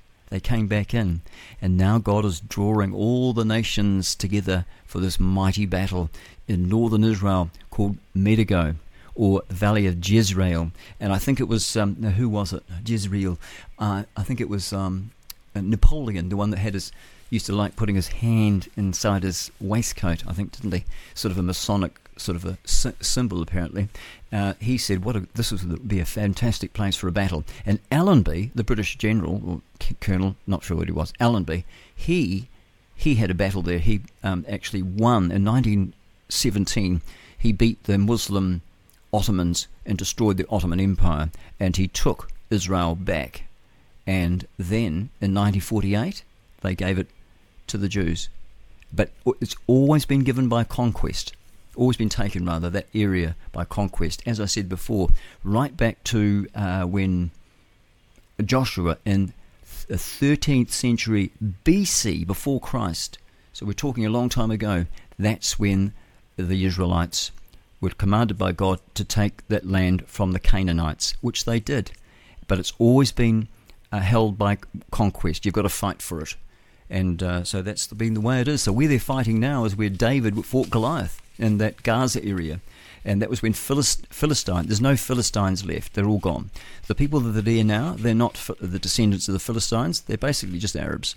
They're half Arab, half Jew, because Abraham, Isaac, and Jacob, and then Abraham, Sarah said, take the handmaiden. She's an Egyptian handmaiden. And he did, because they didn't. Well, he might have trusted God, but she didn't. Sarah didn't. And what happened?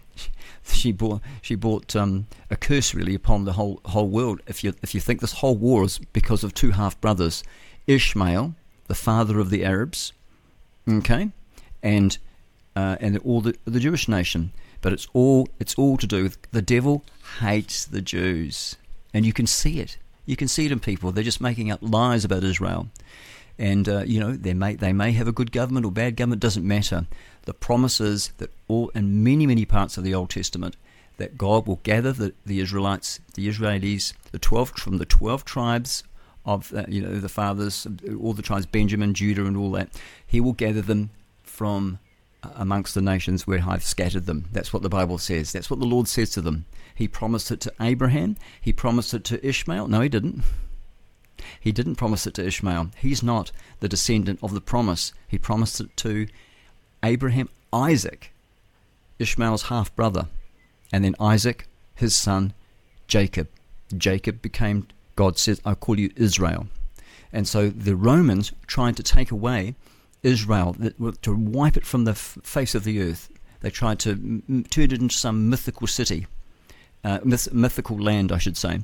And they did that by changing the name to Palestine, or Palestina, and that's what the Romans did. And there's never been a Palestinian state, never. In fact, the word Palestinian was pretty much coined and became popular through Yasser Arafat back in the 60s and 70s. Yasser Arafat was actually murdering just a horrible, wicked Egyptian. That's basically what they are. They're not Palestinians. They're basically Egyptian Arabs, and they're living there, and they're being used.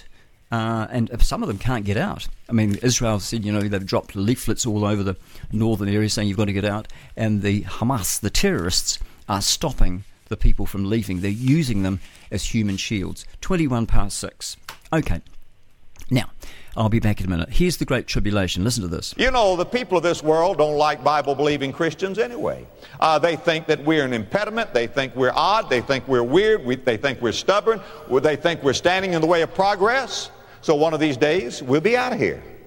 One of these days, we'll be gone. And then the restrainer will no longer be here. And at that time, folks, you might as well try to dam up Niagara Falls with toothpicks as to hold back the flood of wickedness and evil that will come upon this world. That time is known in the Bible as the Great Tribulation. That's right, the final week of Daniel's 70-week prophecy. And if you want to know more about that, you can go online and you can download free as a PDF The Coming Prince by Sir Robert Anderson. His work is irrefutable.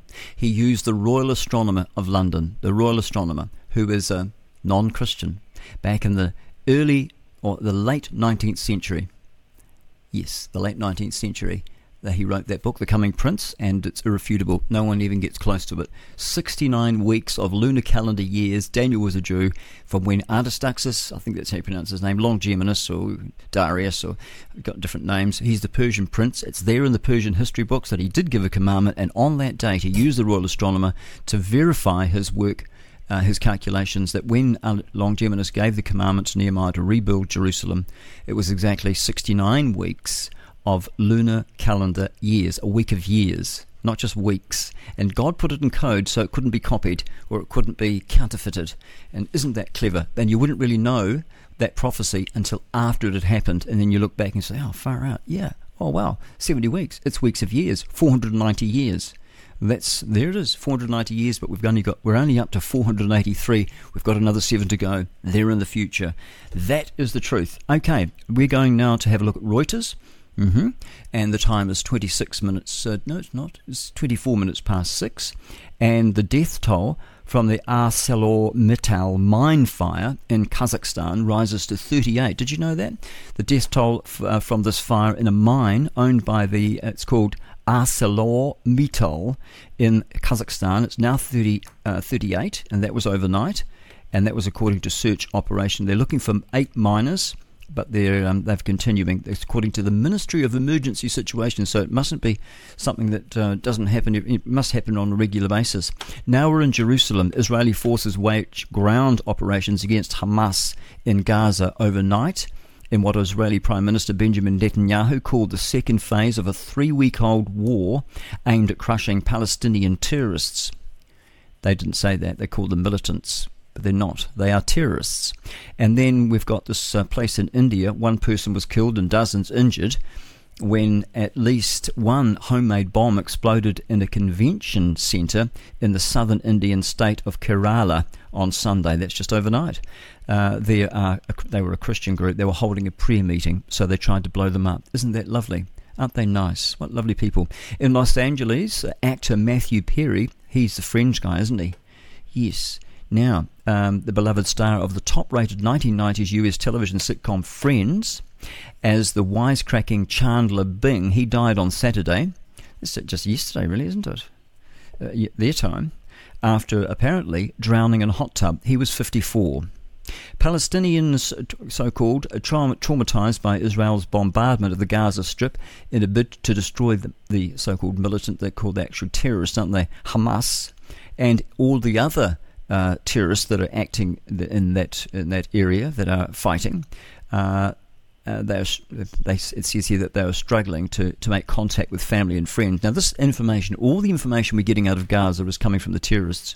There's no real journalists there, and if there are any, they're not allowed to say anything that goes against what the Palestinian Authority tell them to say. In Moscow, Russia will confiscate assets belonging to European Union states it deems unfriendly if the bloc steals frozen Russian funds in a drive to fund Ukraine, a top ally of President Vladimir Putin said on Sunday. And Beijing, Jiangshan, that's a forum, that China's biggest annual show of military diplomacy.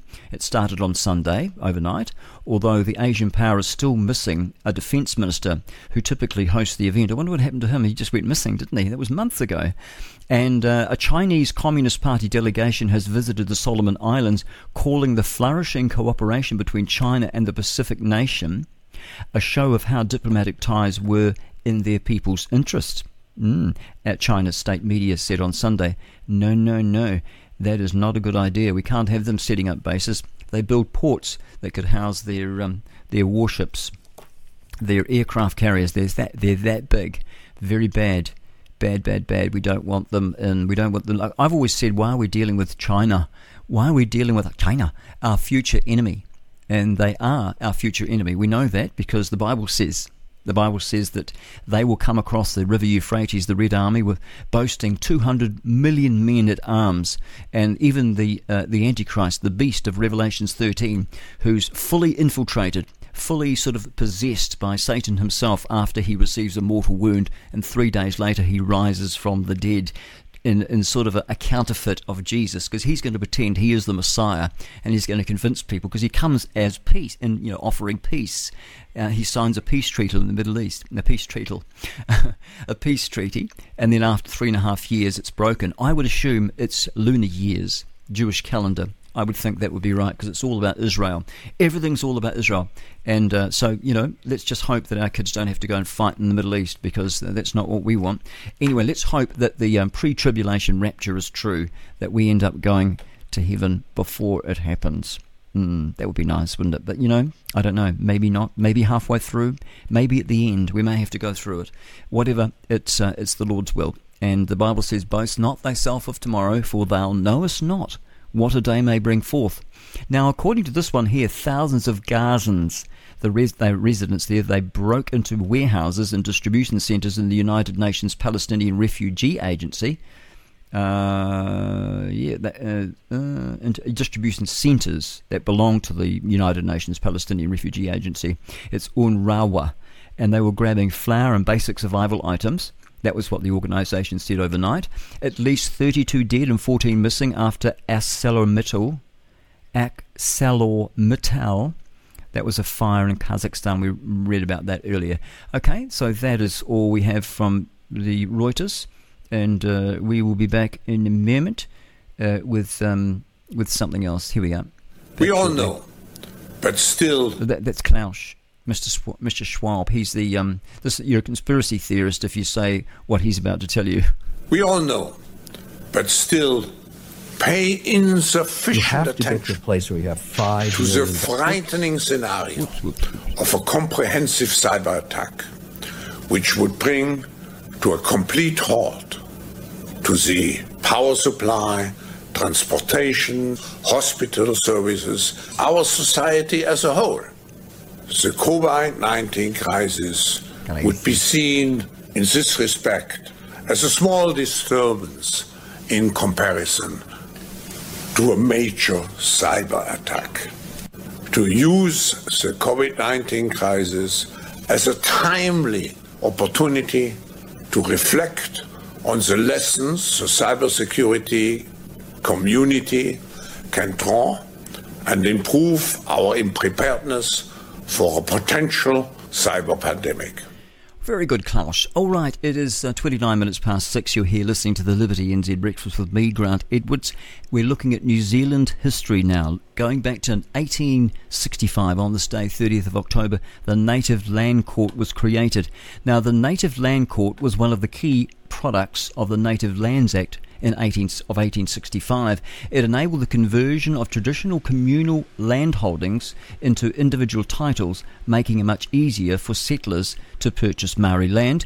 Also on this day in 1918, a massive prohibition petition presented to Parliament. Prohibition supporters presented, you know what, prohibition, no booze. That was in 1918. They presented to Parliament with a petition containing more than 240,000 signatures demanding an end to the manufacture and sale of alcohol in New Zealand. Should we have a closer look at that one? That sounds quite interesting, doesn't it? Let's look at that then. I'm looking at some old pictures here, and it's got production of crime. And then it says national prohibition of liquor bars. And here we are. So the prohibition supporters, they presented to Parliament a petition containing, like I said, 240,000 signatures demanding an end to the manufacture and sale of alcohol here in New Zealand. Since the 1880s, the campaign for prohibition had developed into a powerful mass movement. During the First World War, its supporters promoted sobriety as a patriotic duty. In 1915 and 16, nearly 160,000 New Zealanders signed a petition calling for hotels to close at 6 o'clock. And in 1917, the government agreed to restrict opening hours to increase the efficiency of the workforce. So that's what it did. You see, if you're not, you would do, you'd be better, wouldn't you? See, if you go to the pub all night and you can't go to work the next morning. In 1918, the position, it showed that support for prohibition remained very strong. Early closing hours were now made permanent. That was, 6 o'clock. And the liquor trade offered little resistance, judging that reduced opening hours had claimed the wider prohibition movement and were preferable to a total ban, so they just sort of went along with it. Prohibition was only narrowly defeated in a special referendum held in April 1919 after the war, April 10th, and again at a vote held alongside the general election in December 1919. The cause continued to enjoy strong support at the polls in the 1920s, and it was a good thing too. Good thing. My father was born in 1921. My mother was born in 1919. And, so Dad said it was great. It was a good time to be alive. Even though the depression was looming, it was a great time. Really, he enjoyed his childhood. Very good. All right, well, let's go back. Let's go back to, where are we? Radio New Zealand, and just see if there's anything new. The last story they had, gosh, it's pouring down where I am, actually. It's just starting to rain a bit. I'll just pull the old blinds up so I can see what's going on out there. See if any cattle have been washed away. Okay, all right. So Kainga Ora, it's the same. It doesn't look like it's changed there. They can't really come to work until a bit later, I suppose. Well, we can look at New Zealand news, can't we? We can do that. We'll go to New Zealand news. What have we got here? It'll all be bad news, I suppose, here for New Zealand. Oh, we've got the mosque victim's sister says pursuit of truth, a shared responsibility. A woman whose brother was murdered in the Christchurch mosque terror attacks says the pursuit of truth is not just the responsibility of the affected whānau. Well, she didn't say whānau, she said family, but of course the Radio New Zealand have to put all these words in because they're told to by the bureaucrats which run the country. Now, it's not they always run it anyway. It doesn't matter who's in power. They do what they're told. They've got United Nations people that have been infiltrated the bureaucracy, like the Justice Department and all the other departments. And so there they are, and they just basically do what they're told. So I would say that I don't think it'll be any different. I think that now that we've got the fascist, because he's definitely a fascist, he said that people that don't have their children with a childhood vaccine should lose the benefit, lose their child support. And so that's Christopher Luxon. He believes that. So does So does Winston Peters. We've got him saying that people needs to be mandatory. In fact, when you think about it, Jacinda Ardern wasn't so bad. When you hear some of the comments coming out of national people like John Key, former National Party and former Prime Minister, he said they needed to be forced to get vaccinated. So did Winston Peters, he said that. So did Seymour, he was pushing for that. And of course Luxon as well. He was on the Morning Report, and I think I may even have that handy. I might play it for you a bit later on. Anyway, so we're back here at, what have we got here? Yes, now these are just some headings for New Zealand news. And then you've got Fat Freddy's Drop. They've got a story there. Sarah Hunter filmed Fat Freddy's Drop debut European tour on a Handycam 20 years ago. And the world was completely different then. Cigarettes, CDs, and nobody was filming concerts from their phones back in the day.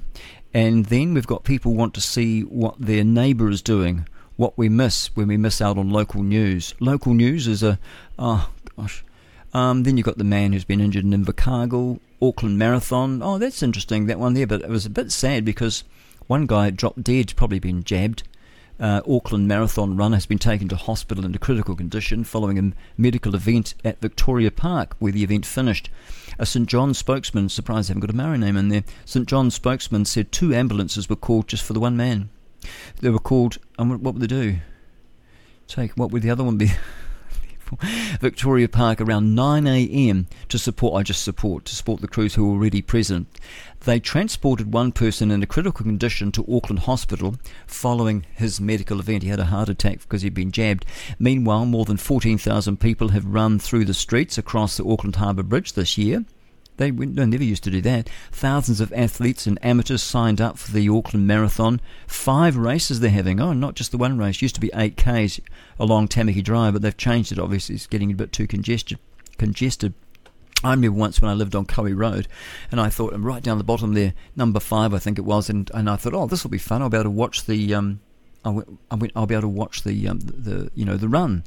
And what happened? My car got stolen the night before I was in town with my girlfriend, and what happened? Oh, the car got stolen. It was only there for about 5 minutes. We went back and it was gone, and so I spent the next day sort of like trying to figure out where that had gone. Found it in West Auckland somewhere. It had been trashed.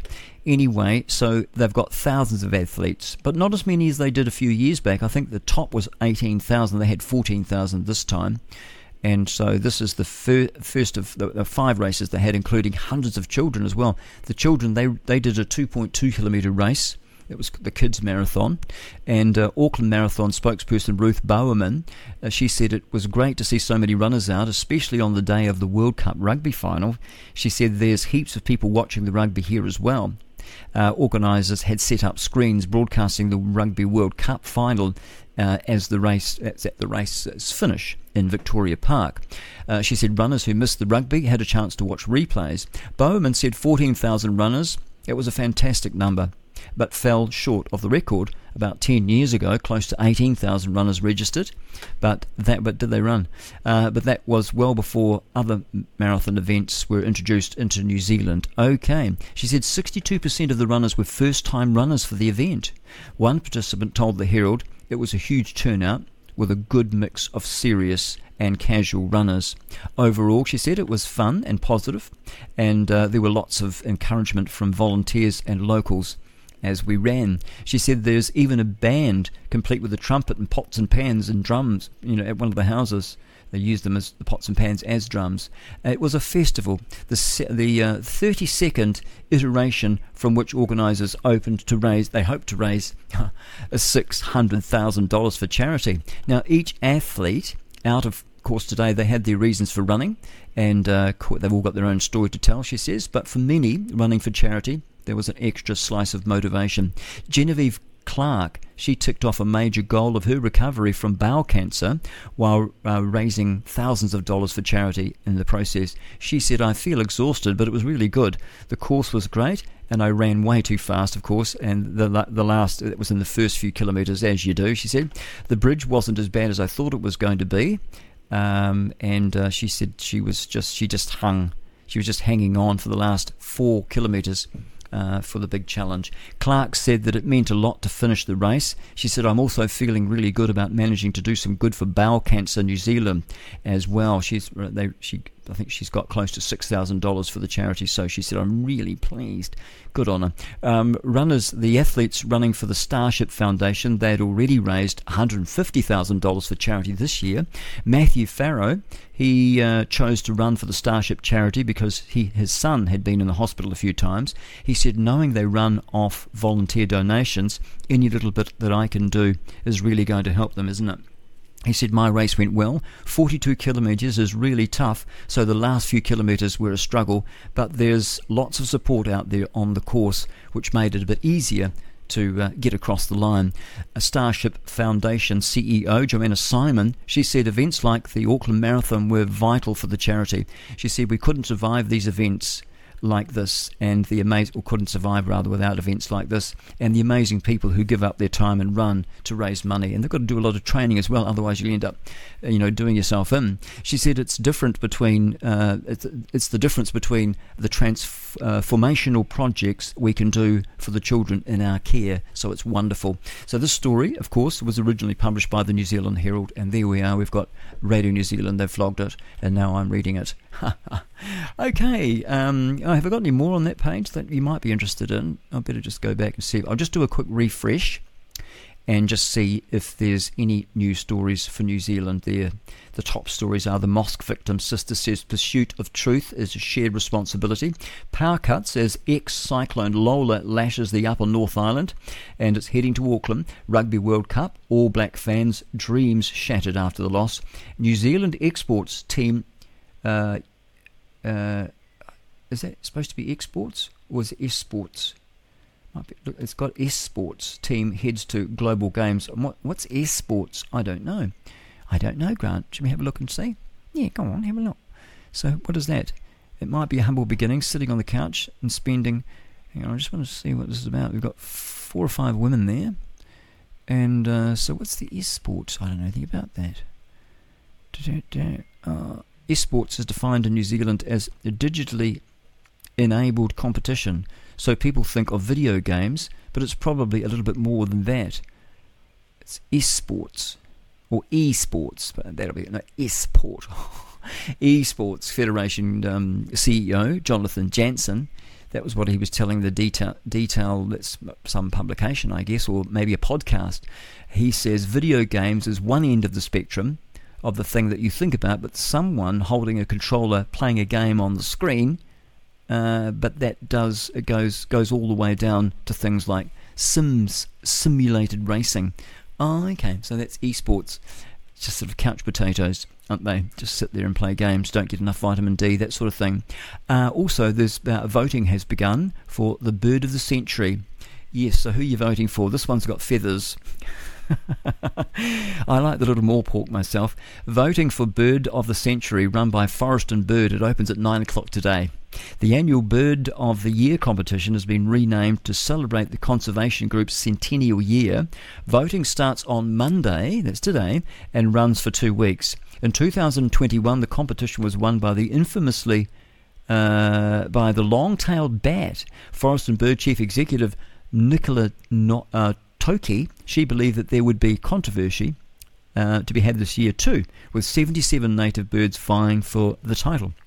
Gosh, I didn't think we had that many birds. Doesn't the kakapo look absolutely fantastic? If you look up close, they've got a picture of it here. Isn't it amazing how God made all these amazing birds? When you zoom in close to them, they just are so beautiful. There's no way that evolved. It's just beautifully made. Just unbelievable. Just imagine how hard it would be just to make something like that. It gives you an idea of just how incredible our God is, that he can create these creatures, wonderful creatures. Now, among them, she says, is the kakapo, which was barred from the competition last year for being too popular. Well, it is a pretty bird. It is. She said, I'm still suffering the consequences in terms of complaints of kicking the kakapo out of the competition last year. The kakapo lovers among you all will be pleased to know that it's back in. 5 species that have become extinct within the last 100 years, the pio, the bush wren, the huekau, or laughing owl, and the South Island snipe, and also the huia.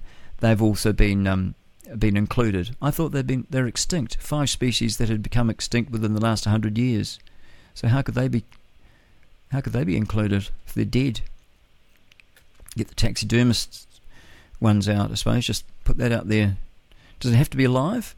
She said these birds would provide a poignant reminder for the many bird species that are still endangered, given that 82% of New Zealand bird species are still threatened with extinction. This is an ad for 1080. I can sense it coming. We want to remind people that their survival is still very much at stake. Toki, that's her name there, she says that the dates for this year's competition were shifted due to the general election. She said we're hoping that there seemed to be this sort of, what is it? She said we're hoping that where there would be a sort of a general malaise around the nature of the last type of election, we've just had the one that should provide a lot more fun and entertainment, information and education. So you can vote for your favourite bird. But I think this is just an ad because they're just sort of priming you up so they can use a 1080. But in actual fact, the birds get killed by 1080. It's a terrible thing, and it's all about taking a food source away from New Zealanders. That's what it is, from hunters who provide food for their families, and so they've got to get rid of that because they want you going to the supermarket with your mark of the beast on your right hand or in your forehead, so that you can buy or sell. Revelations 13, it's pretty clear. We won't make a liar out of God. It's going to happen. So you better make sure you've got your Bible verses all sorted out. You better get right with your Creator because it's very close to happening. My advice is to repent and call upon the Lord Jesus Christ. Now, why would you call upon Him and not Allah or Buddha or Muhammad or any of those? Well, they're all dead and buried, and they didn't rise from the dead. Their bones are where they were buried. Jesus Christ rose from the dead, conquering death, because He came here to this earth as a man. He laid down His life for you and me because we couldn't keep those 10 commandments that God has given us, to show us that we've below the standard, and God is a righteous judge. So He couldn't let us off. He can't just forgive us. So someone had to pay the ransom. Someone had to pay the penalty for us. So what did He do? He came Himself in the form of His Son. And He laid down His life 2,000 years ago, once and for all, to save us from what? From our sins. The Bible says, "For whosoever shall call upon the name of the Lord," and His name is the Lord Jesus Christ, "thou shalt be saved." And you know what it says?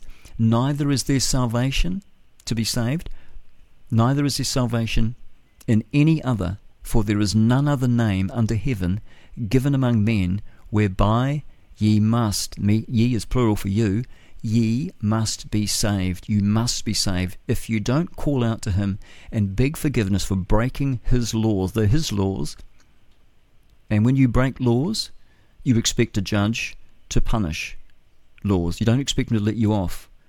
So what happened was, God paid the price for you. He paid your penalty so that you didn't have to. All you've got to do is believe that He did that for you. It says, the just shall live by faith. You don't have to do anything. You don't have to go to church. You don't have to be baptized. The thief on the cross, he didn't get baptized. And yet Jesus said, "Today thou shalt be with me in paradise." Didn't he? Because he knew he was dying. The other one mocked Jesus. And this one said, "Will you remember me? Lord, will you remember me when you go into your kingdom?" And Jesus said, "Today thou shalt be with me in paradise." Words to that effect, paraphrased by Grant Edwards. Okay, it's 14 minutes to 7. So get your Bible verses right. Otherwise you're going to be up the creek without a paddle. And you're going to miss out, aren't you? And you'll have to let's hope it's a pre-tribulation rapture. And if you want to know about the rapture, you go to 1 Thessalonians chapter 4 or 1 Corinthians chapter 15. It's there, and all these Bible-doubting people, they try and make out that it's not true, it's not real. You know, it's a Latin word. Rapture, it just means caught up, and we're going to be caught up. The Bible says to meet the Lord in the air. And the people that have died, the Christians that have died before us, they're going to rise out of the sea and their graves and you know, the graveyard, and then they might come in and, you know, come to your house. You know, "Oh, Mum, Dad, come in, tea, coffee or Milo." And they could be with us for 40 days before we go up with them. The Bible says that the dead in Christ shall rise first, then we, which are alive and remain, shall be changed. And our bodies will be changed into immortal bodies that live forever. Immortality, that's what we'll get. And then the Bible says that we'll be caught up together with those people that had been changed that have been risen from the dead, we'll be changed while we're living, and then we'll be caught up together with them in the clouds, which is the same way Jesus left, in the cloud, to meet the Lord Jesus Christ in the air. And then we go to be with him, we go to the judgment seat, and then we go to the marriage supper of the Lamb.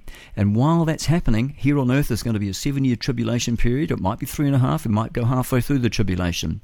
But the Antichrist is going to be ruling, all the Christians will be gone, so it'll be hell on earth. In fact, it's so bad that Jesus said, except those days be cut short, no flesh would be saved. And we can see it's happening. It's starting to happen.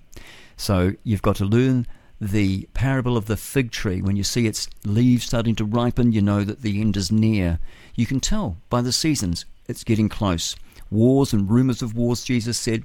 There will be earthquakes in diverse places, like off the beaten track, off the where they normally get earthquakes. We're going to have earthquakes. We are having them now, and it's like a woman in travail, in childbirth.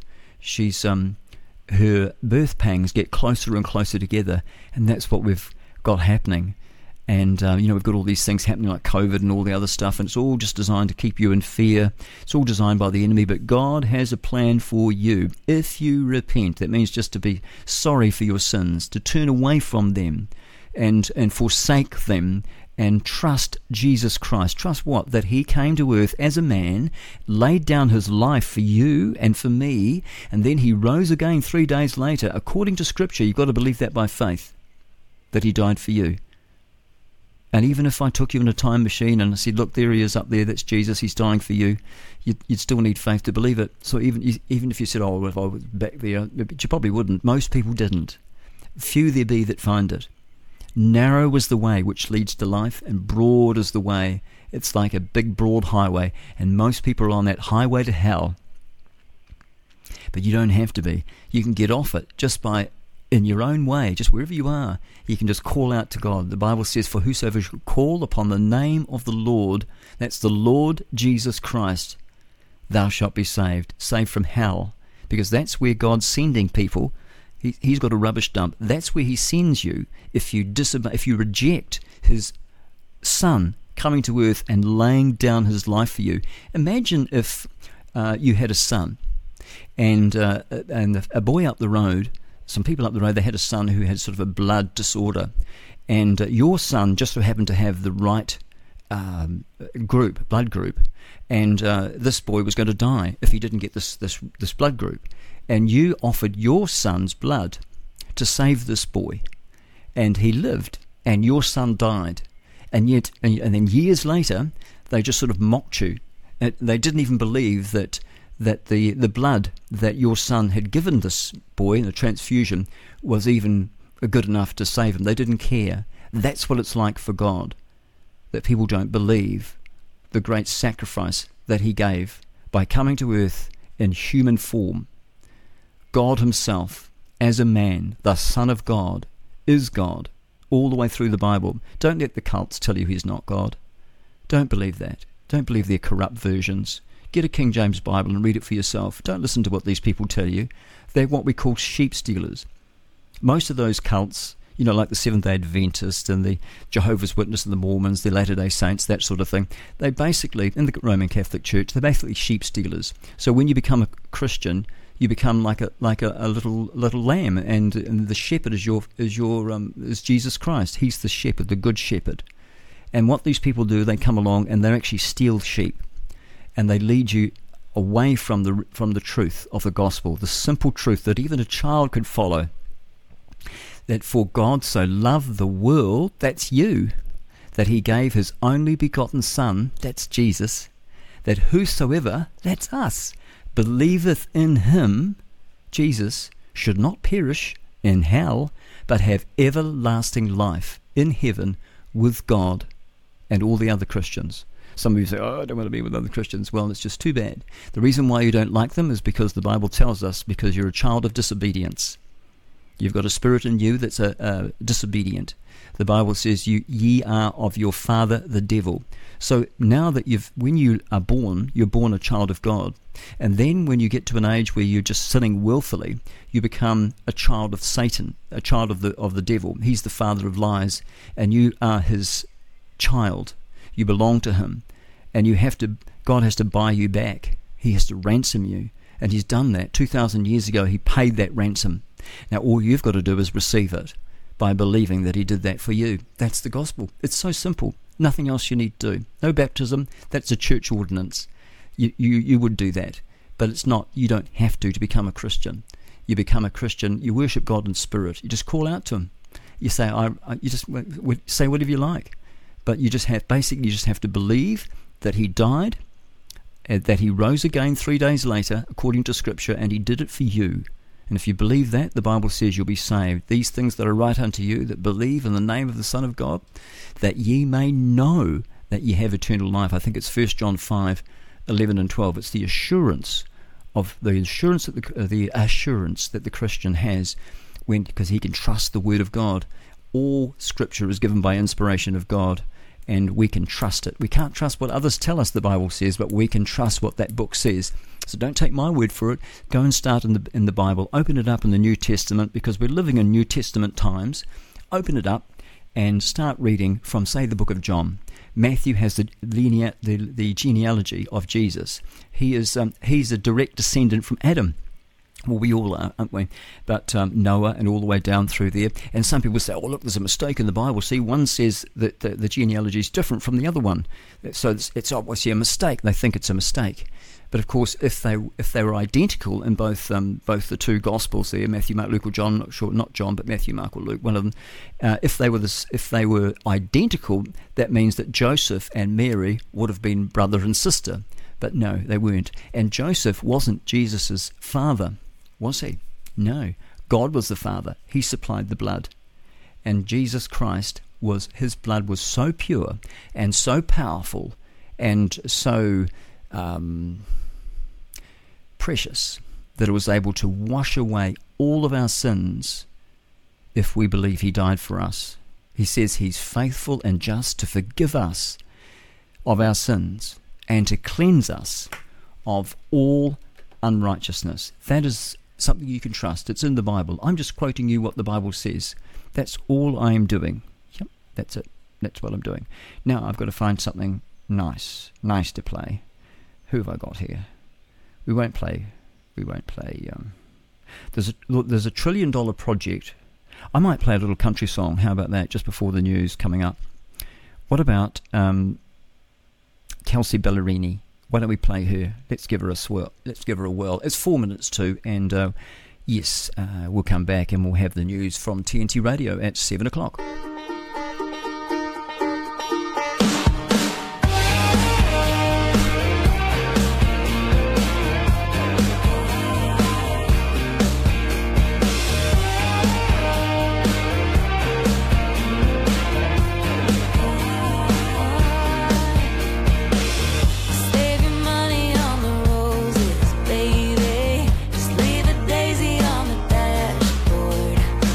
Just pick me up in your old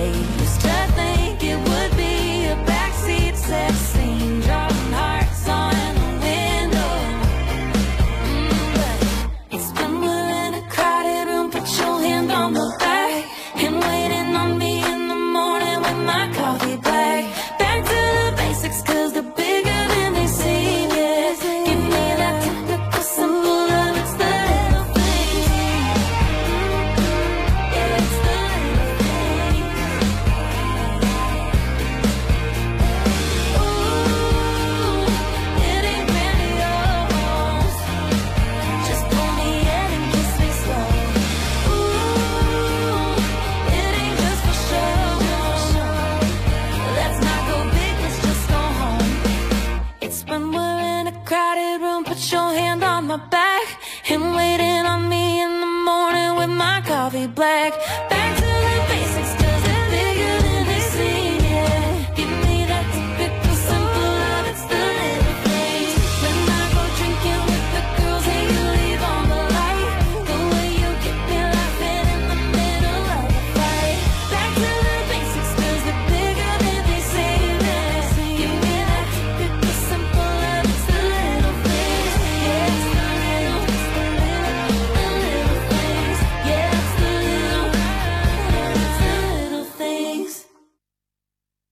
Wow, that caught me. That was a bit quick. I didn't think that would come up so quickly, but there it is.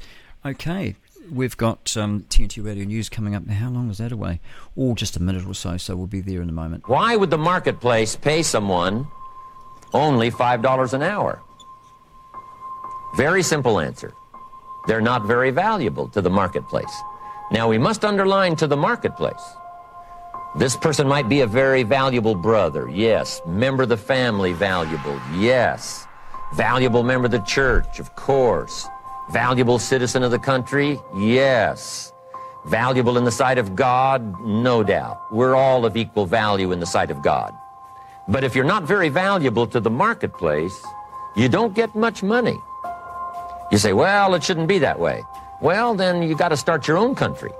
You know, this one's been in process for 200 years, and this is the best we've been able to come up with so far. You have to get to a place where you have $5 million in the bank, because you can survive the rest of your life no matter what happens, and your family. You can take care of a lot of people making 6 or 7% of $5 million. When you make that, you have to set that aside and you don't risk it. Then after that, you can start to take risk capital and put it to work. To hear a replay of this hour, go to episodes at tntradio.live. Now, TNT Radio News. Taking a look back at some of the news that shaped the past week, I'm Matt Boyland.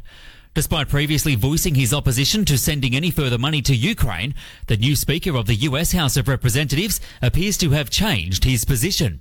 Mike Johnson telling reporters on Thursday that he now supports approving additional funding for Kyiv, but only if he knows where it's going and how it's being spent. Mr. Speaker, do you support additional aid to Ukraine?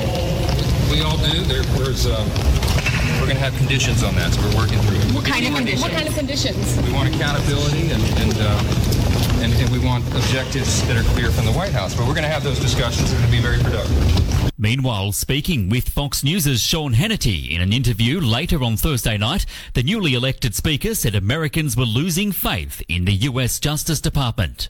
Do you believe that Joe Biden's Department of Justice, do you believe our FBI has been politicized? Do you believe it's been weaponized? Do we have a dual justice system? Absolutely. We have a two-tiered system of justice, and that erodes the people's faith in our system of justice itself. And this is what I reminded Merrick Garland when he was in front of us, the Attorney General, Christopher Wray at the FBI. The greatest threat here is not these individual issues. It's that the people are losing their faith in our system of justice. And Sean, you cannot maintain a constitutional republic, a government of, by, and for the people, if the people doubt that the system is fair. You know, if they believe there's two tiers of justice, then the system doesn't work at all. And so I think Garland's been a great threat. I think he's the worst Attorney General in the history of the United States. Also making news this week, Australia announced it will start shooting wild horses from helicopters as it moves to cull the animal in one of the nation's largest national parks.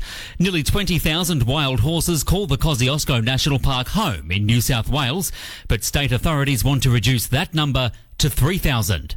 The national park already traps, rehomes and shoots horses from the ground, but the state's Environment Minister Penny Sharp says that's not enough. She says the state must start culling wild horses from the air if it wants to protect the national park's fragile ecosystem. The impact of the horses on the park is endangering other native species. It's impacting severely on the soil and the waterways. There are going to be horses always in the park, but there's too many, and the current methods that we have for reducing the numbers are just not getting us there. And the world is bracing for what's to come next in the Middle East after the United States conducted a series of airstrikes in Syria, targeting what it claims to be sites used by Iran and its associated militias. Washington says the precision strikes were in response to ongoing attacks against US bases and personnel in the region, and says they were intended to protect and defend the more than 3,000 US troops who were based in Iraq and Syria. The Pentagon vowing further strikes if attacks against US troops in the region continue. TNT's Patrick Lost him. He's gone. 4 minutes past. Where's Patrick? I didn't cut him off. I don't like him anyway. I've got to have a quick cough, just a minute. I choked on my tea. It's 4 minutes past 7, and we'll go straight to the weather in just a moment. While Justin Trudeau makes a compelling case study, he is not the only dictator on the rise. Under the new rules provided by the COVID-19 emergency, many other elected leaders were empowered to show their true colors. Interesting how they all marched in perfect lockstep while chanting the same slogans. This pandemic has provided an opportunity. Here we are now with an economy in crisis, but with an incredible opportunity. It's certainly a major crisis, but it also offers us a unique opportunity. Unprecedented opportunity to rethink and reset. The great opportunity for reset. Opportunity for us to reset. For a reset. It's almost as if they all attended the same school of thought and studied under the same professor.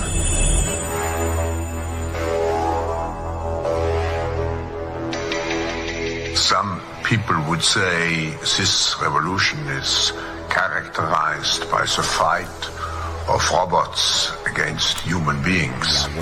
And we will win this fight. We will win this fight. All right, it is 5 minutes past 7, 5 past 7. Looking at the extreme temperatures, first of all, Kaitaia Airport 6.6 degrees, Twizel 0.7 degrees. Getting a bit chilly down on Twizel, isn't it? Auckland is the windiest, but they say 65 kilometres per hour in North Shore. Well, that might be the case when I look at my little windy, which is very accurate. I'm looking at the wind is 38 knots. I suppose it's not too far off, and it's gusting right now in Auckland. And the Hauraki Gulf, actually, it's always windier out there, isn't it? 56 knots. That's fair up there. That's over 60 miles an hour. That's 100 kilometres per hour, so it's really blowing in the Hauraki Gulf. Okay, let's get back to the weather then. So the wettest place is in Whitianga, and it's 6.4 millimetres of rain there. Let's look at the short forecast. Firstly, for Northland, Auckland, Coromandel Peninsula, periods of rain today. Did I say everything? Yes, Northland, Auckland and Coromandel. Rain, periods of rain with some heavy falls and possible thunderstorms later on today. Severe gale force easterlies in exposed places this morning. For Waikato, Waitomo, Bay of Plenty in the central high country, periods of rain, possibly very heavy for you.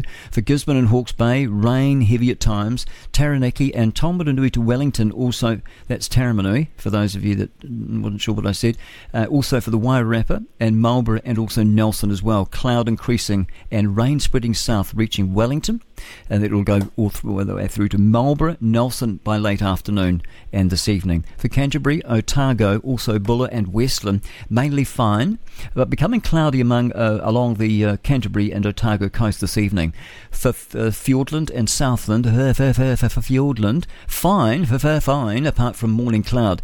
Chatham's, you've just got fine spells. You don't want any putting spells on you, do you? It's 7 minutes past 7, and we won't bother with the extended forecast, but back in a minute and we'll have a gander at some other news, and then that'll be it for me. I better go and do some, I don't know, it's raining, I might not. I could stay on a bit longer if you like. It's up to you. Hey, this is interesting.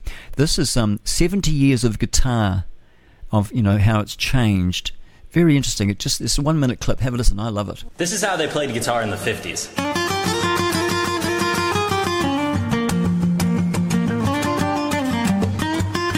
In the 60s,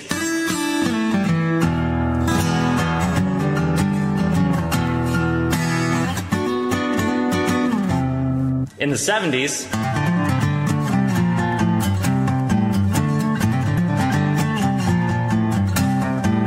in the 80s,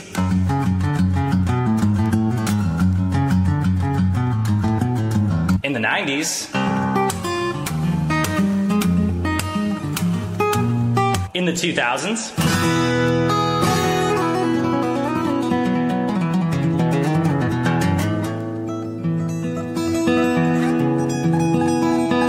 in the 2010s,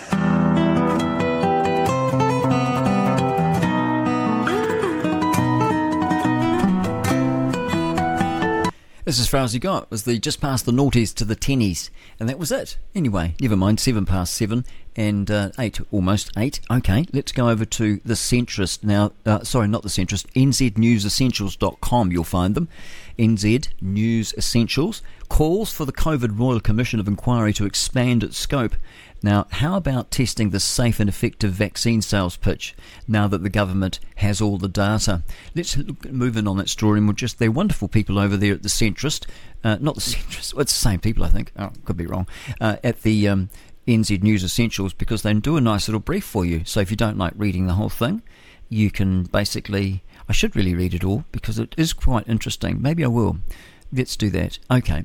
Possible links between COVID vaccines. Now, we won't be able to go on YouTube now. No, I've said that. Increasing excess deaths and adverse effects makes the scope of the New Zealand's Royal Commission of Inquiry into the government COVID response seem too narrow. Rising suspicions triggered by rising death rates. In the UK, MP Andrew Bridgen, he just delivered a landmark speech to Parliament calling for a cohesive debate into the country's rising number of excess deaths. He cites dodgy official dealings and a myriad of worldwide data, including from New Zealand, showing a stepwise, he calls it, stepwise increase in the number of excess deaths, especially among younger people, since the COVID vaccination, so-called vaccination rollout. This is what he says. We need to ask what people are dying of since 2022. NZ News Essentials has written on the excess deaths here and here. They've got some links in there if you go over to nznewsessentials.com. Here and here. Here, I'll drink to that. New Zealand, I shouldn't be laughing because I was just thinking of actually prohibition when I said I'll drink to that. You know, when they 19, what was it? When did they say? When did it happen? Was it 1912 or something? I think they did, didn't they? They voted on prohibition and it stayed there until 1919. And I'll drink to that. Anyway, so it's nothing to do with laughing at the excess death. New Zealand doctors speaking out with science. Now, not the ones at .nz.co.nz. Don't go there because that's just a mock website to try and spread disinformation. That's purposeful information that's spread on purpose. New Zealand doctors speaking out with science are speaking the truth. They're nzdsos.com. Make sure you go there, not the other one. Clever, aren't they? You know, not the NZ doctor speaking out with science, but these other half-wits that are trying to fool you, because the show is up, and they're all going to be brought to justice sooner or later, and people are still pushing for it. You know why? You know why that people like the organisations like Stuff and all the other Fakestream media, they're still going on and calling us what are they calling us? Vaccine? What are they called? Misinformationists? How would they know? They don't know. They wouldn't have a clue. Who are they to just decide what's misinformation and what isn't? It's because they're told to. Because if they don't say that, they have to pay the money back. And I know that because people that have come out of broadcasting have told me. They lose the money. I think it's $60-something million. It was 55 in the first round figures, and then there's a whole lot more being paid out. This was the journalism fund, and all it was just feeding them with finance so that they would do what they were told, that the communist globalists told them they would do what they told them to do.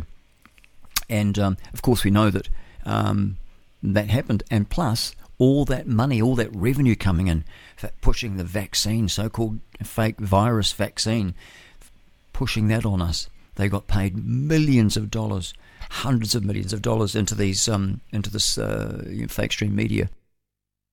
All right, 13 minutes past 7, and we're carrying on here with New Zealand doctors speaking out with silence. And they've also been ringing the alarm. In an open letter to health officials, they address many of the same issues Bridgen does. Besides excess deaths, they include concerns about the possible generic contamination of the vaccines, heart damage, which was absolutely right because a friend of mine, his cardiologist, said, we've had an influx of young people, which you never get, with coming to see me with pericarditis and myocarditis. And he's just making a fortune. And he pretends that he can't say anything because he's got people that need him. He can't afford to lose his license. He's got people that need him to keep them alive, which I think is BS. I think he loves the income, and it's all, and people that have got the all the people dying all over the country, and so those mortuary, what do you call them, the dead centres. You go, the undertakers. A lot of them aren't saying anything except for the honest ones.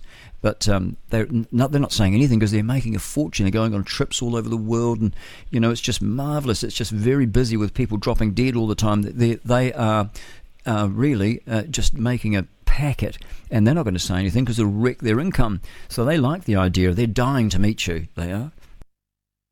And you'll end up, yes. Okay, now Bridgen, in his speech, NZDSOS, like Bridgen, the NZDOS has received virtually no attention from the mainstream media. No, because they're not allowed to.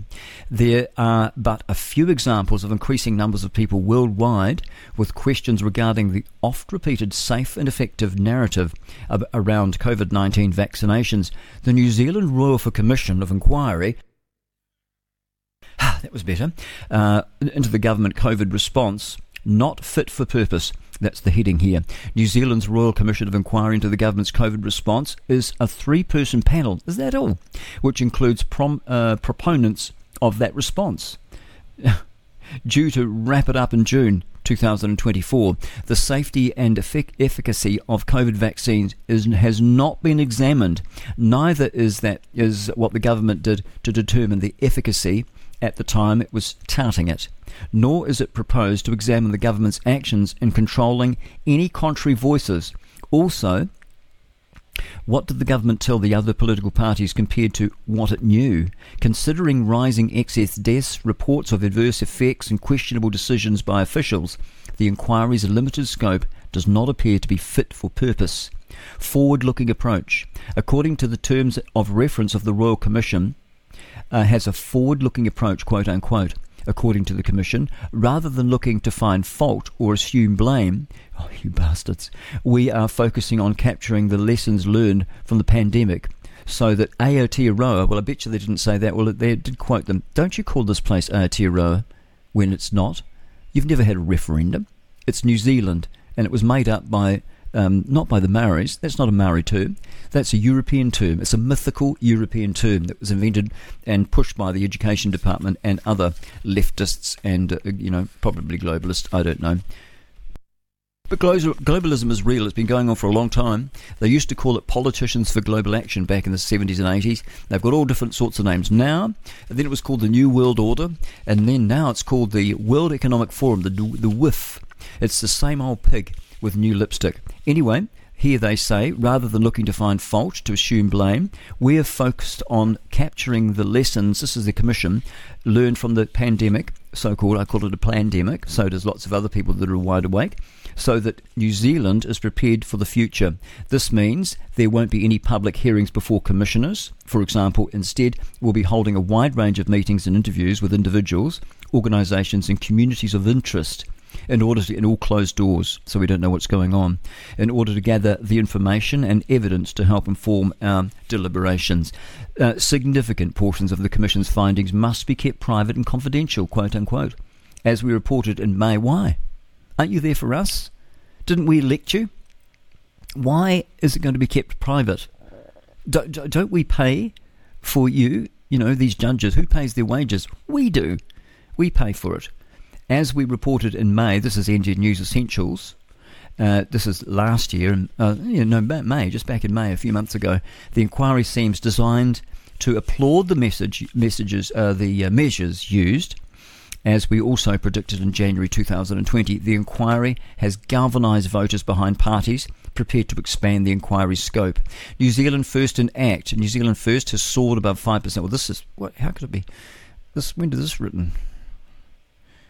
This was a new one, wasn't it? 25th. That was a few days ago. We knew that. Oh, okay. Let's get back to that. New Zealand First. What do they say here? What's the time? 18 minutes past 7. Okay, New Zealand First has soared above 5% threshold of votes needed to enter Parliament, at least partly thanks to soaking up the support of people left angry and disaffected by the COVID response. According to journalist Thomas Coughlin, they reportedly looking for a second and more comprehensive COVID inquiry in possible coalition arrangement with talks with National. Previously on the campaign trail, Peters had said compensation should be paid to those proven injured by COVID vaccines. Why should we be paying for our own injuries? And, why should we be? Why isn't Pfizer and Moderna? Aren't they held accountable? Well, you know why.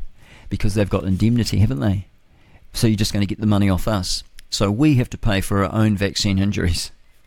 Just think about that, folks. ACT has pledged to kick off a full investigation into Labor's response in its first 100 days. We'll see. Under Labor, the only illumination we get comes from gaslighting, said ACT leader David Seymour in addressing Labor's approach to the inquiry.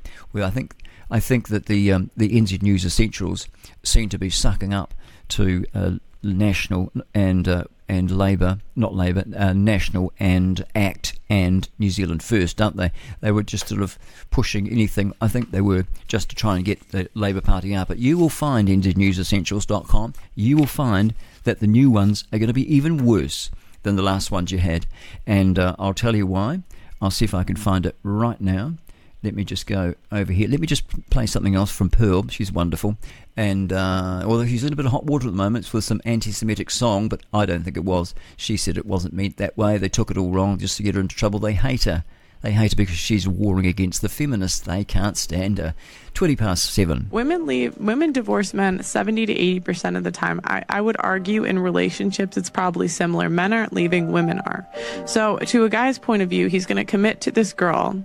And what does he get? He doesn't get purity anymore. You know, these hoes. You know, he doesn't get youth anymore, so he doesn't get either of those things. A lot of times she already has a kid, so he's not fulfilling his mating strategy. On top of that, even if he does find a good woman that maybe has the qualities he's looking for, she was going to want him to marry her. And what does he get out of that? Oh, she can leave and take half and take my kid. And she's paid to take my kids away from me. She gets more money if she takes my children. And so from the men's point of view, they're just kind of like, F it, because like women aren't wives nowadays. And what do they get out of it? But like men are logical. They're logical people. And so they're thinking, does the benefit outweigh the cost? And like, I just think as women, we have to look at ourselves and say, the benefits we bring nowadays don't outweigh the cost for most men. Why should your right to freedom of speech... Hang on, love. Hang on. Get back there. We'll talk about you in a minute. She's another feminist. Now, here he is. This is Winnie. This is what him. So he's a pro-jabber. He said people should be vaccinated. Yep, he does. And then I'll find you another one. Just to let you know what we've got here, what we've actually let into power. For all those who don't have themselves and their children vaccinated with every vaccine on the official schedule. This is a policy that could accurately be then called a no jab, no income at all policy. Here's Chris Luxon on the Morning Report saying just that. Do you support cutting benefits to solo parents who don't vaccinate their children? Yes, I do. Why? Because it's about a notion of rights and responsibilities. If you want to be part of New Zealand and civil society, you have certain inalienable rights, but you also have responsibilities to actually for the collective and helping the collective of New Zealand. Why just target solo parents and probably solo mums, really, if we're talking about it? Should that be extended? Should it be extended to cutting working for families benefits? Yeah, it should. Yeah, it should. Yeah, that's your new Prime Minister, New Zealand, Christopher Luxon. He thinks that you should lose your benefit unless you have these toxic childhood vaccines pumped into your kids. You know, Steve Kirsch, Kirsch, over at KirschSubstack.com. You want to get over there and give him your email address and you can get all the latest data. He's got about 230,000 plus subscribers. He sent out a survey and it was all about just sort of asking questions about health and that for the kids, and it all came back about 10,000 of that 230,000 plus of his subscribers said that their children have never had a single childhood vaccine, and nor had the mother. So not one childhood vaccine had been put into these people. They're older now, and nor had the mother. And you know, out of that 10,000, over 10,000, not one of them has a chronic disease, not developed. They have no neurological disorders, and they have no allergies. Out of the 10,000, never had a vaccine, nor has the mother. And so there you go. That's the proof there. Just you could call it anecdotal, but really, why hasn't a government medical organisation like the CDC or here in New Zealand MetSafe, why haven't they done the research? It's never been done. In America, Steve Kirsch said they wanted to, they were going to, but they never did. 20 years later, still hasn't been done. You know why? Because they know that the childhood so-called vaccines poison children. They poison you. and you die. Some of them die earlier, and then some of them die a little bit later. But whatever it is you have, it actually ruins your chances of staying healthy. And so what's happened? Well, the pharmaceutical industry has created a client for life, a customer, to buy their drugs off them, because you're going to come up with all these ailments and you're going to keep going back. You're not going to get any better. You're just going to keep getting pills, and those pills and medicines and vaccines are going to cause other side effects, and then you're going to have to go back and they say, oh, you've developed something else. But really, all along, it started with your childhood vaccines, which got you on the treadmill in the pharmaceutical industry. And that's why, ladies and gentlemen, the Greek word pharmakia is translated in the King James Bible, look it up in the Strong's Concordance, sorcery. And that's exactly what it is. Don't vaccinate your kids. Why would you do that? Why would you do that to a beautiful little child that's perfectly made? It doesn't need vaccines. I'll tell you why you do it. Because of fear. Fear of the virus. The unknown virus that could come and attack you. Fear of germs. Once you free yourself from that paradigm, which is a lie, it's a lie from not our Father, it's a lie from the God of this world. Jesus called, that's what Satan's called. He is the God of this world. Why? Because Adam lost the keys to the kingdom when he sinned against God. He wasn't deceived. Eve was deceived. But Adam sinned against God. He followed his wife. Don't listen to your wife. Listen to God. God knows better than the wife. And she's supposed to do what she's told. That's the problem. You ask Pearl. She'll tell you. Yep. Shitty wives, she says. 80% of them are the ones that leave the husband. They're the ones. They think the grass is greener. They think they can just leave you in a pile of dust, leave you, take your house, take all, everything you've worked hard for, take the kids, which you would never leave. You would never leave them. But they chuck you out. Now the government enables them to. They even pay her to take your kids and your house and everything that's inside it and leave you with a shirt on your back. That's why men today don't want to get married, because they don't want to go and face family courts which are against man. They want to destroy the family because it's a communist globalist infiltration in all these departments, and even in the family courts. They do not like what God has designed, where the man is the head of the wife and God is the head of man.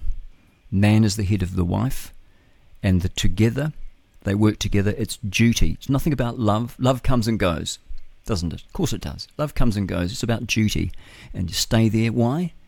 Even though things aren't great, they come right. I've seen it happen so many times, because divorce is not an option. You're there for the children, and you'll never leave them, and they'll love you for it. And when they come and say to you, "Oh, it's better that you're separated," and the children don't want to hear you arguing, rubbish. The children would rather be with two parents bickering than to be separated, to destroy their little life that they didn't ask for. They didn't ask to even be born, and yet you have no duty. You decided to break up your family because you thought the grass was greener. You thought you could just jump ship. And then what you've done is you've destroyed your children's life. They could have had a wonderful life with mum and dad. Even if they were arguing, it wouldn't matter. And usually, if you stick with it, it's just like being on a ship in a storm. Eventually, if you stay with the ship, you'll be safe. Stay with the boat. So many yachts have been found floating, bobbing, and people jump ship, hop into a life raft, climb down into a life raft, and the yacht's found safe, fine, bobbing along in the water, calm waters, and they're lost because they jumped ship. They left the ship and got out of it. So you've got to stay with it. And you've got to look at marriage like that. It's just like being in a storm, being in a gale. Eventually, you'll pass through it, and things will come right, and you'll be stronger if you stay together for the children's sake. It's about duty, not about love. Love comes and goes. You'll people say, "Oh, I'm in love with her. Oh, she's amazing." Well, you'll get over it. Love does not hold you together. And your idea of love is totally confused. Love is when you lay down your life for a friend. That is love. When you would lay down your life for your wife, that's love. And that's what the Bible says, when you lay down your life for a friend. So you've got this funny idea. You're confusing love with lust. And so, there you go. There you have it. Okay, let's have a listen to this other feminist. Why should your right to freedom of speech trump a trans person's right not to be offended? Because in order to be able to think, you have to risk being offensive. I mean, look at the conversation we're having right now. Like you're certainly willing to risk offending me in the pursuit of truth. Why should you have the right to do that? It's been rather uncomfortable. Well, I'm very glad I put you on the spot. No, but you get my point. It's like you're doing what you should do, which is digging a bit to see what the hell's going on. And that is what you should do. But you're exercising your freedom of speech to certainly risk offending me. And that's fine. I think more power to you as far as I'm concerned. You haven't sat there and... I'm just trying to work that out. I mean... Ha, gotcha. You have got me. I'm trying to work that through in my head. Yeah, it took a while. It did, yeah. It took a while. You're not very bright. You have voluntarily... Voluntary what? Okay, that's it. I cut it off. I don't know why. Okay, we're back at nznewsessentials.com. Understanding New Zealand's alarming suicide rates. Well, if you ask me, if you teach kids that they came from nothing, that they're, their great-great-great-great-granddaddy's a rock or a monkey, they're not going to have much to live for, aren't they? Are they? But if you teach them that they were wonderfully made, they're created and they are a child of God when they're born, they're little babies. Jesus said, suffer little children to come unto me, for theirs is, present tense, theirs is the kingdom of God. And then when they grow older, they start to disobey, don't they? They start to break God's laws. And when they break those laws willingly, when they're older, they become enemies of God. They're no longer his children. And they become children they become children of disobedience, and they have to be brought back. And the only way you can bring them back is for them to believe the Saviour, to believe that He has paid the ransom to win them back to where they were when they were born. They were born perfect. The Bible says that. The New Testament, the Old Testament as well. The New versions say no. They say no, that David, it talks about David when he was in the womb, that he was evil, that he was a sinner from conception, which is completely wrong. The King James Bible was talking about the mother. There was something about the way he was shaped in iniquity. It's not referring the context of that verse. I think it's Psalms 55 or something like that. Basically, it's... David's not responsible for his sins. How could a baby... See, people laugh at Christians. They say they're born sinners. That's a stupid thing to say, but they learn that from the new versions. When Christians go around... Non-Christian people just think you're a half-wit. They just think there's something wrong with you, just a Fruit Loop, a nut bar, when you say that this innocent little baby is born a sinner. And you get that from the teaching of the corrupt Bible versions, the NIV and all the other Alexandrian false text, which if I was the devil, I'd be writing. I'd be getting wicked men to put them into the system. Why? Just to confuse you. Because I want you to come to hell with me. If I was the devil, that's what he's like. Put your evil cap on for a minute. He knows he's going to spend eternity in the lake of fire and he wants you to be with them. But God's got other plans, and that's why he has given us his perfect word. He said, I'll preserve my words for eternity. Jesus said, who is the word of God, he said, my words, they are spirit and they are life. That's what he said. He said, thy word is truth. Now, you say, oh, he didn't say that in John 17:17. John wrote that. Yes, but Jesus is the author. John wrote it, but Jesus Christ is the author. How do we know that? Because we know that the Father and the Son are one. And Jesus said in the beginning, I am, didn't he? In John 8, which is what God said to Moses in the burning bush in Exodus 3. He was saying that he is the creator of heaven and earth. God himself, became the Son of God. He is the Son of God. It's 3 in 1. There's lots of things on earth that God has given us as examples of 3 in 1. An egg, yolk, and a white, the shell as well. 3-leaf clover, time, space, and matter, if you believe in the globe earth. Time, space, and matter. But there's lots of things. I can't think of anything else at the moment, but there is lots. So you just have to accept it, don't you, that the Trinity, or the Godhead, is true. And just because the Catholics believe in the Trinity doesn't mean to say that it's not true. Okay, you've got to eat the meat and spit out the bones. That's one thing they are good at. And so, yep, there it is. And but one of the things they have left out is Acts chapter 8, verse 37, I think, or Acts 8, 37. Yes, that verse has been pulled out of the Catholic text. Now, why would that be? Well, it says that you have to be baptised. Yes, you have to be baptised. That's your salvation. It comes through baptism, which is what the Catholics believe, isn't it?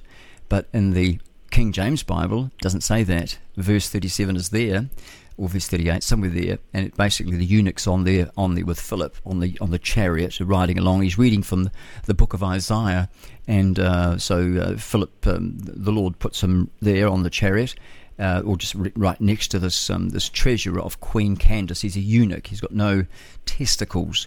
Because I suppose they don't want him. I suppose he just takes the trouble out of it, takes the worry out of it for the Queen and all the women as well. So he's allowed to wander around freely without them worrying about him doing something naughty. Anyway, so he was reading from the book of Isaiah. So this is just after the Passover. And so, because lots of Jews and people came into Jerusalem at the time of the Passover to celebrate the Passover.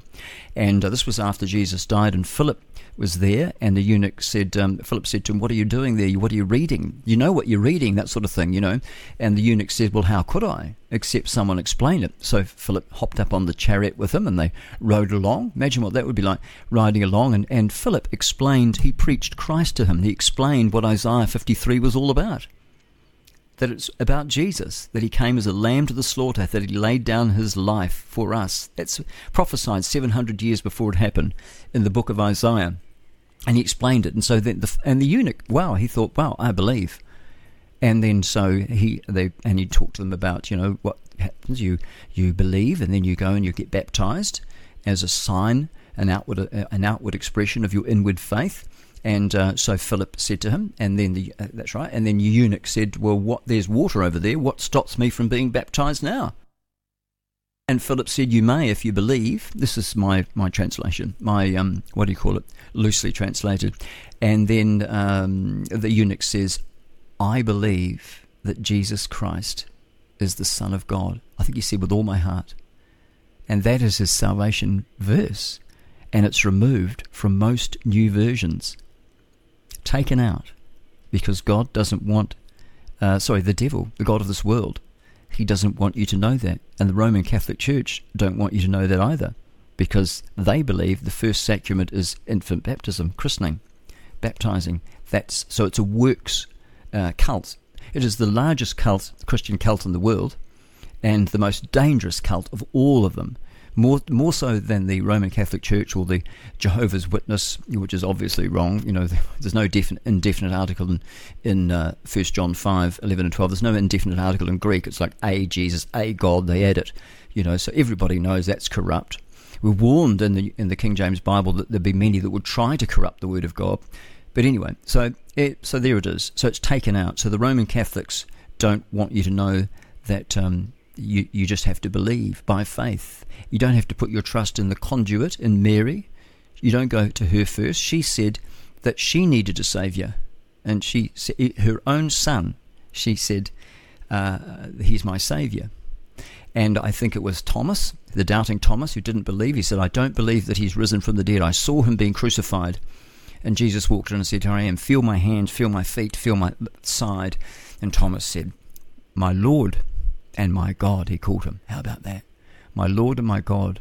So he knew who he was. He knew he was God. Only God can raise people from the dead. And God raised up Jesus, who is God in human form. Raised him. He is the image of Almighty God. He raised him up and he laid down. Imagine that. So God himself became one of us and laid down his life for us. I find that absolutely incredible. And all that started because we were looking at understanding New Zealand's alarming suicide rate. Well, let's see what these people say. This is the worldly view, I suppose. We'll have a look at it and see what they say. Well, it says here that the data on confirmed suicide rates has not been released by the government since 2018. That's because heaps of people were committing suicide during the lockdowns, the fake pandemic lockdowns. However, the latest data relating to suspected suicide, released by the Health New Zealand for the year ending June 30th, 2023 paints an unpleasant picture. 565 people lost their lives to suspected suicide, with a rate of nearly 11 people per 100,000. This is a modest increase from the previous year. The figures were 538. They died by suspected suicide, with a rate of about 10 per 100,000. New Zealand holds the highest youth suicide rate in the OECD. However, our rate of suicide appears to have declined in recent years amid a number of changes to how deaths are classified. That's exactly right. This woman, Ardern, she took away the, suicide. It's called accidental death. They don't call it suicide, so no one dies of suicide while she was in power. Anyway, the deaths are classified, how they're going to be classified, which many Kiwis believe is a cover-up attempt, either by accident or design. There are disparities in suicide rates in different demographics. The Pacifica community saw positive results as their rate of suicide dropped nearly half, from 9.2 to 5.1 per 100,000. The Asian demographic, that showed no change. Distressing results for Maori, as suicide remained at 50% higher than the average. For the Maori community, suicide rates rose around 50% higher than the national average. Some, like mental health advocate Sean Robinson, claim that this indicates the effect of racial discrimination and inequality that persists within New Zealand society, especially impacting Maori population. Disparity between men and women is twice that of Maori versus non-Maori, with men committing suicide twice as often as women. Does this suggest more changes and pressures are faced by men? It certainly questions the assertion that racism or discrimination is a major factor, doesn't it, in the higher Maori rates. Studies abroad indicate higher suicide rates in certain groups, namely those growing up without fathers, who go to the go on to experience poor economic outcomes. This prompts questions about the societal structures and support systems for these people. Fatherless in Maori communities is significantly higher than non-Maori. Could this be what it is, and not racism as the major driver? Some research into depression shows a correlation to lifestyle factors, including exercise and diet, have far-reaching implications on all areas of health, including suicide.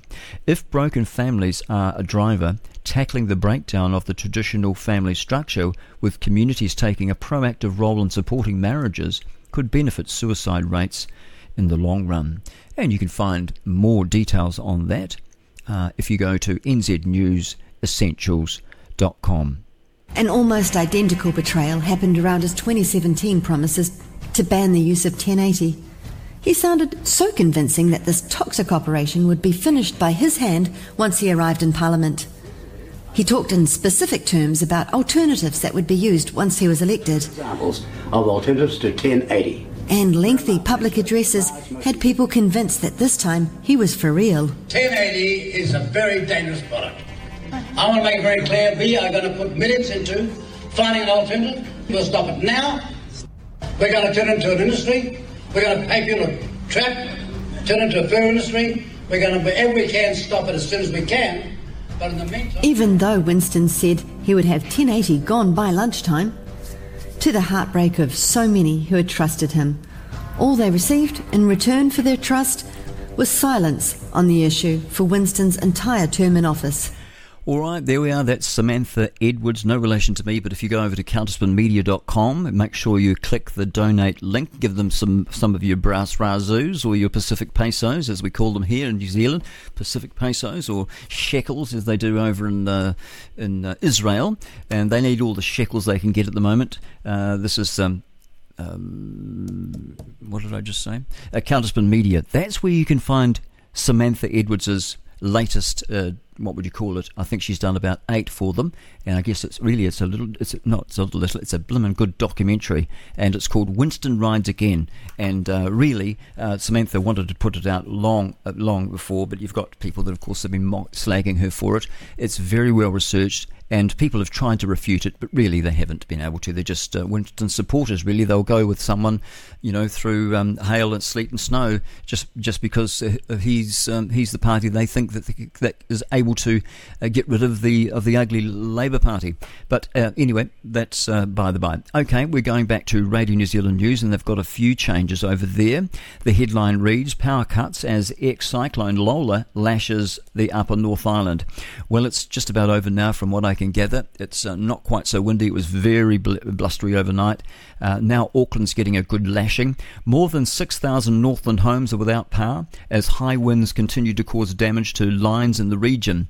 Met Service recorded gusts of 130 kilometres per hour in the upper North Island overnight as the impact of ex-tropical cyclone Lola continues to be felt.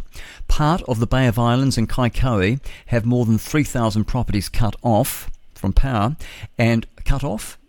They're talking about power, so you would assume they're not talking about them cut off from, like out in the wops somewhere and they can't get out of their home. I'm sure it's power. And homes in the upper Auckland area are also without power. That would be North Shore. Coromandel and Northland recorded 100 millimetres of rain overnight, with Gisborne Ranges getting 22 millimetres in 1 hour. Strong winds and heavy rain warnings and watches remain in place for Northland, although from what I can gather, there might be some. The strong winds are over, but the rain is still sort of happening. But it all happened overnight. This thing's moving quite quick, so Auckland are getting it now. Auckland Harbour Bridge was operating on 4 lanes in each direction on Monday morning's peak. How would they know? Oh, because sometimes they write this stuff the night before. I've noticed they do that. Anyway, so no, according to Whakakotahi, now Whakakotahi, that's New Zealand Transport, Auckland and Northland, they said due to predicted strong wind gusts, Auckland Harbour Bridge will be opening with 4 lanes in each direction. I thought that's all they had. They must have a few more, maybe 6 lanes, during this morning's peak travel period. Expect speed restrictions and delays. And so that you take extra special care. We know that. We're not stupid. They treat us like we're babies. I mean, we didn't need them to tell them. So how many lanes I've got? Oh, yeah, 1, 2, 3, 4. But the funny thing is it only has 4 lanes. I'm counting them here now. So it's going to be operating with 4 lanes in each direction. What does that mean? Well, why would you even tell us this? So everything's the same. 1, 2, 3, 4 lanes going north. I'm looking at a picture now. 4 lanes going north, and you've got 1, 2, 3, 4 lanes going south. So I don't know why they'd even bother telling that story. The tail of ex-tropical cyclone Lola, which caused extensive damage as it smashed through parts of Vanuatu earlier, apparently. I don't know. Something fishy going on with that story. Earlier this week, that has merged with another trough as it bears down on the upper North Island. Now it's in Auckland. Met Service meteorologist M. Mathapelo. Oh, you've got to be joking. What parent would give their child this name? 2 M's, unless it's a typo. Mathapelo, with 2 M's. Mathapelo Magabulani. Mathapelo Magubulani said exposed areas had wind gusts overnight of 130 to 140. No, it's 140 now, so what's that? About 60 knots. And that's exactly right. That's what I get on windy. Right now, Auckland's got pretty close to 60 knots. If I just move, what I'll do is, for those of you that are on looking at this and listening to me jabber on Rumble, you'll be able to see what I mean now. So we're down near Auckland. I'll just zoom in. Oh, that's not Auckland. So there we are. So Auckland, yes, 50 knots. It's eased a bit. It was a bit more earlier on, 50 knots, 48 knots. These are the gusts, by the way. Those are the ones, the important ones. Yes, so Northland was really getting it, but now Northland's quite calm now down the centre there. So that one's got a bit though. Whangarei is getting a bit of a boost, but it's past, from what I can tell, the far north now. They've got sort of gusts of 36 knots. They were getting gusts of like 50, 60 knots, and now it's moved down to Auckland, 50 knots, and we'll see how that one goes. But lots of rain though, still lots of rain falling up in the Northland area as far as I know. Now, the windy weather will continue through Monday with the weather system moving eastwards. Mangagatapuleni said there are orange heavy rain warnings. How dare they? You shouldn't be allowed to get a job at Met Service if we have to read those sorts of names. There are orange heavy rain warnings on watch for Coromandel Peninsula and Gisborne. They wanted to give it a Maori name, but I refused to read it out because I know what they're up to. When it's got a little forward slash in front of it, you know that's not true. It's just a Maori name there. You can call it that if you want to, but I don't want to. As a strong wind warning is enforced for Coromandel Peninsula. They say, I don't know who this is, but it would be Magabutalani, she says, or he says. I don't know. How would you tell who that was? It might be a transgender. Might be transposing. Or be a transvestite, who knows? Anyway, he or she said mid or whatever, or whatever the sex is. There's only two, I thought, but then you've got genders now, haven't they? They've got all these genders, and so it could be anybody. Midweek and into the second half of the week, we're expecting another system to come in from the west, so definitely a good week to keep an eye on. The latest watches. Oh, rubbish. We could just look at Windy. We don't need to watch what you're doing. I get a good idea just looking at Windy, or even just reading a weather map. I've changed Windy now for the people on Rumble. I've changed it so you can actually see the bars. So when you see those little those lines there, when they're all sort of squished up together, you know it's going to be pretty windy. And then that's the best way to do it. You don't really need all the graphics here, but if you just look at those, I forget what they're called, those bars, those weather bars. I used to know, did all that sort of thing, but now I can't remember. My brain is like a hard drive. Sometimes it just gets full and things start falling off when it gets full. I need more RAM. That's what I need. All right, it's coming up to 10 to 8, and I think we'll call it quits with that. It's a pretty rainy old day. If there's anything interesting coming up on the news, I might stick around and let you know what's going on. So that's the end of that story there. Just have a quick croak. Oh, that's so much better. Now, so that's the power cuts, and what other top stories have we got? Oh dear, yes, the Moss victims. The sister says pursuit of truth is a shared responsibility. A woman whose brother was murdered in the Christchurch terror attacks says the pursuit of truth is not just the responsibility of the affected family. I bet you they didn't say whānau, guarantee it. She would have said, but they, as I said, RNZ and all the other Fakestream media, they have to say all these Maori words. It's all part of the deal, otherwise they have to pay their money back. Not allowed to say anything about the vaccine, and not allowed to, make sure you use all the right Maori words. There was a big list that went out to all the people that were on the payroll from the government, that bought off media, and these are all the rules they had. They had to say all this stuff, just garbage really. And all it does is divisive, because people don't want to be forced into learning a language or having the signs and place names on their country and the name of their country even changed. And it's happening all over the world with so-called Indigenous people. They're doing it. It's all part of the war on the West to bring the West down so that the globalists can then easily just destroy it and wreck it.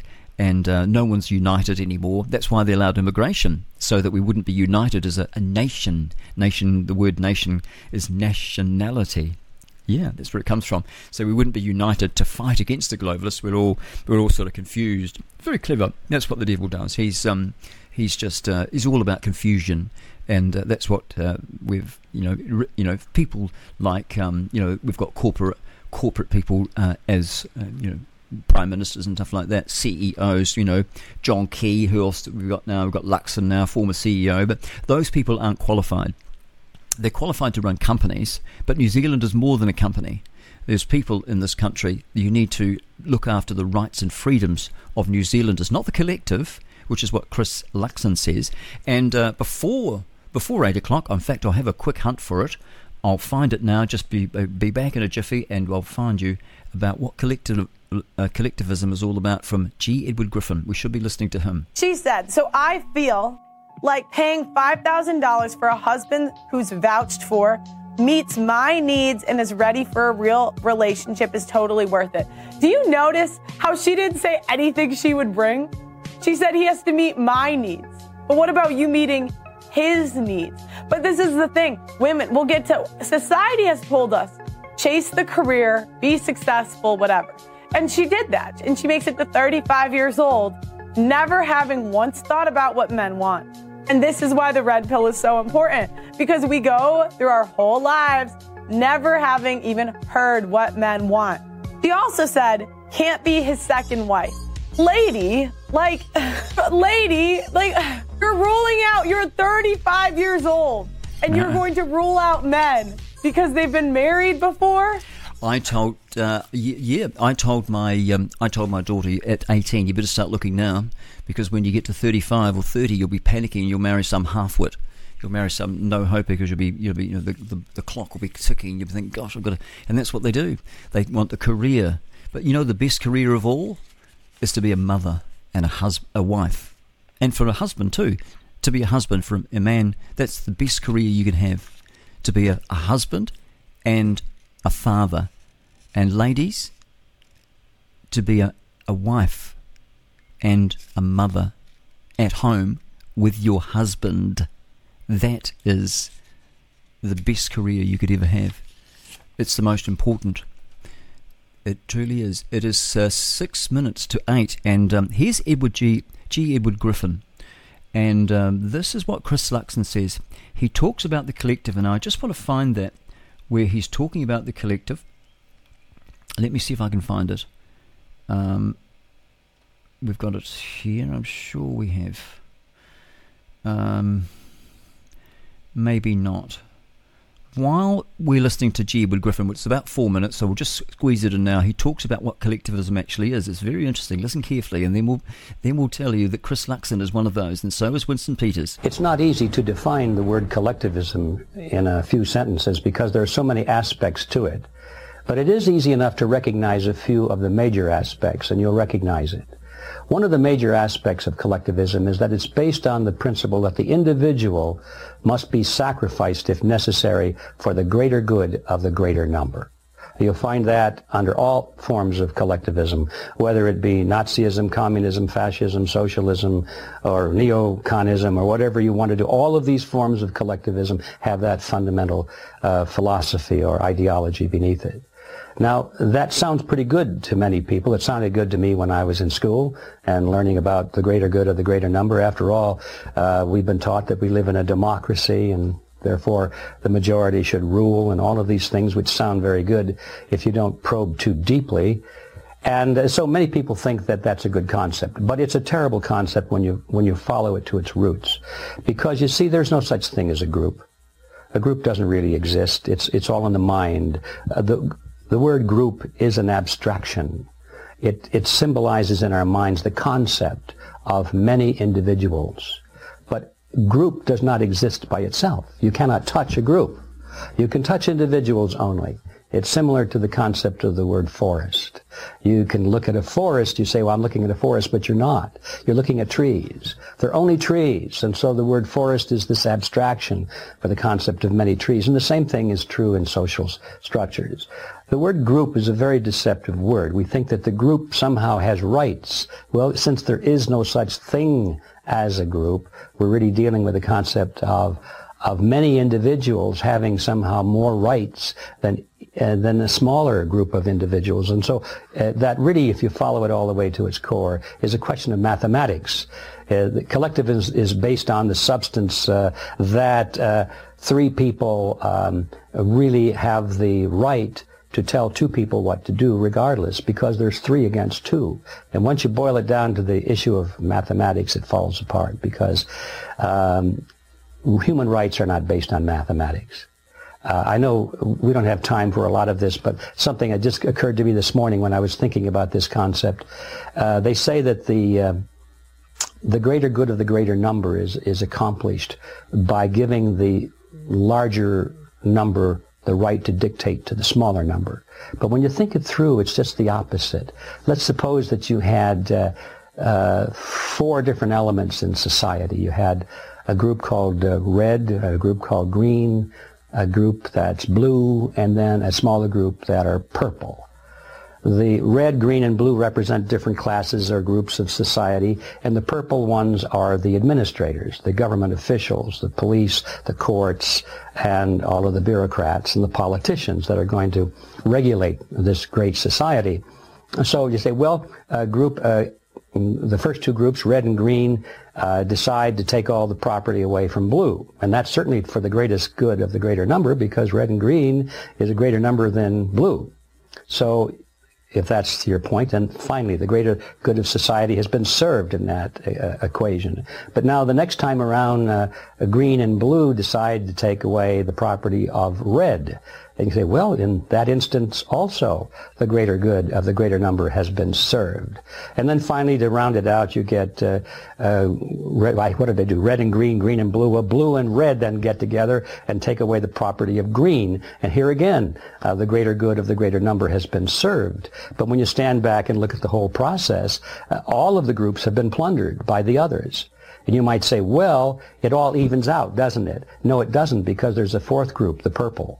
And every time there's a plundering action going on, the purple wind up with a pretty good share of the action just for their administrative services. And so when you follow it all the way through at the end of this process, all of society has been damaged by this greater good for the greater number concept, you see. The only greater good for the greater number really comes from the concept of individualism, when you deny the majority to take away the rights or the property of the minority. If you hold up the individual as the supreme element in society instead of the group, under that philosophy, under that ideology, now you do actually have the greatest good for the greatest number. All right, now I want you to listen carefully to Christopher Luxon, your new Prime Minister. Do you support cutting benefits to solo parents who don't vaccinate their children? Yes, I do. Why? Because it's about a notion of rights and responsibilities. If you want to be part of New Zealand and civil society, you have certain inalienable rights, but you also have responsibilities to actually, for the collective. And did you hear that? The collective. Actually, for the collective and helping the collective of New Zealand. He said it twice. Isn't that interesting that he would say that, the collective? Where did he learn that? He hasn't thought it through. He's not very bright. Not really. He knows how to make money, but not very bright. And helping the collective of New Zealand. Why just target solo parents and probably solo mums, really, if we're talking about it? You notice that? She's missed it completely. The collective. And as he said, it's like a forest. It doesn't really exist. It's all made up of individual trees. And there's no such thing as a collective. We're all individuals. And that's what Socrates was killed for protecting the rights of minorities and individual rights. Okay, we've got news right now from TNT Radio. That's my lot. See you tomorrow morning, Lord willing, at 5 o'clock.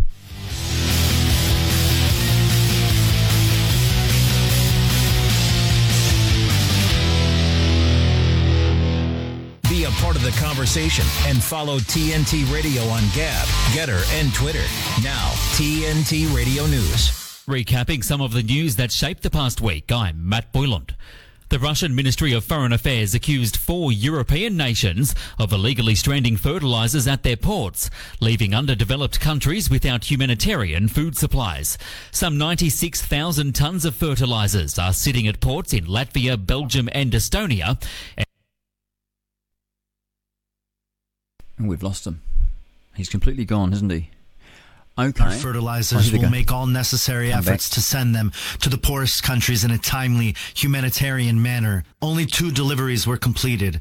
The dispatch of 3 other shipments to Nigeria, Zimbabwe, and Sri Lanka is stalled, despite the completion of all preparatory procedures. This situation is another clear illustration of the hypocrisy of Western countries, which in words declare the non-proliferation of illegal, unilateral sanctions on Russian fertilizers and food, but in fact block even purely humanitarian, gratuitous supplies. Former Pakistani Prime Minister Imran Khan and his cabinet's former foreign minister were accused this week of violating the Nation's Secrecy Act.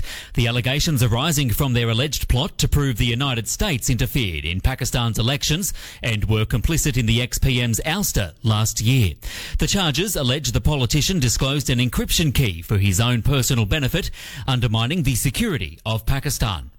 Donald Trump once again repeated his claims that he would prevent World War III. Speaking at a rally in New Hampshire on Monday, Trump took aim at President Joe Biden's weakness, which he said was leading the world into war. To every American who's terrified that Crooked Joe's weakness will cause catastrophic global conflict, excuse me, it already is. I make this promise to you as president. I will restore peace through strength, and we will stop World War III. We will not have World War III. And I know all the players. I know them all.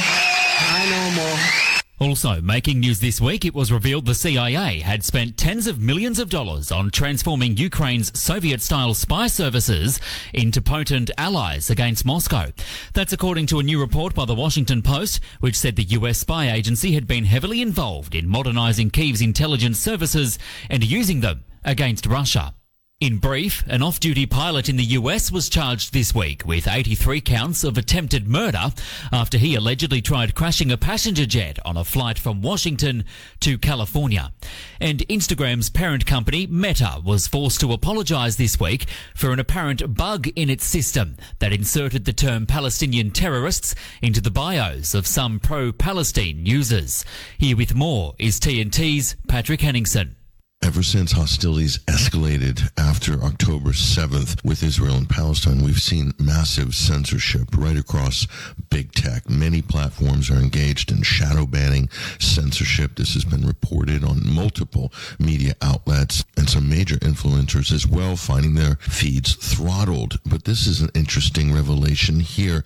Meta, which owns Instagram, Facebook as well, Instagram is now having to apologize for defaming all Palestinians, the entire population of Palestinians, calling them terrorists. But we shouldn't be surprised because this kind of falls in line with the U.S. government's language on this, or with the Israeli government's language on this, which is that all residents of Gaza are somehow harboring terrorists, or they're all Hamas, and anybody who dies is collateral damage. This is the language of war, and it looks like big tech is playing their role in fomenting the violence. For TNT Radio, this is Patrick Henningsen. This is a TNT Radio Encore. If you've been told to pull up your socks, then make sure it's a pair of TNT socks. The TNT shop is now open at tntradio.live. All right, let's look at the weather. Let's go right across and look at the extremes. First of all, the highest temperature is 17.2 degrees up in Northland, in the far north there, Kaitaia. Twizel is warmed up a little bit, got down to 1 degree. Now it's 3.1 degrees.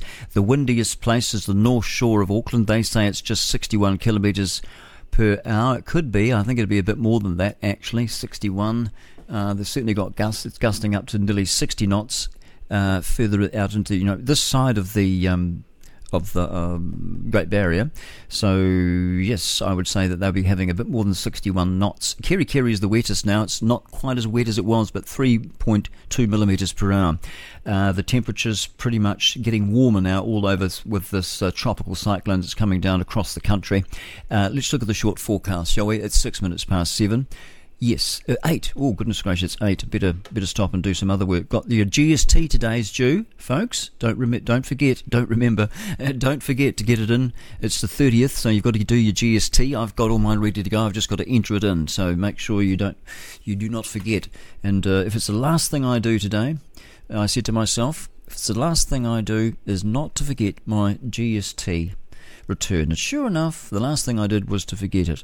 Okay, Northland. That's Rowan Atkinson, isn't it? Northland, Auckland, Coromandel Peninsula, periods of rain, some heavy falls possible with thunderstorms, severe gale force easterlies in exposed places this morning. It'll be more in Auckland, I would say, than Northland at the moment. Waikato, Waitomo, Bay of Plenty in the central high country.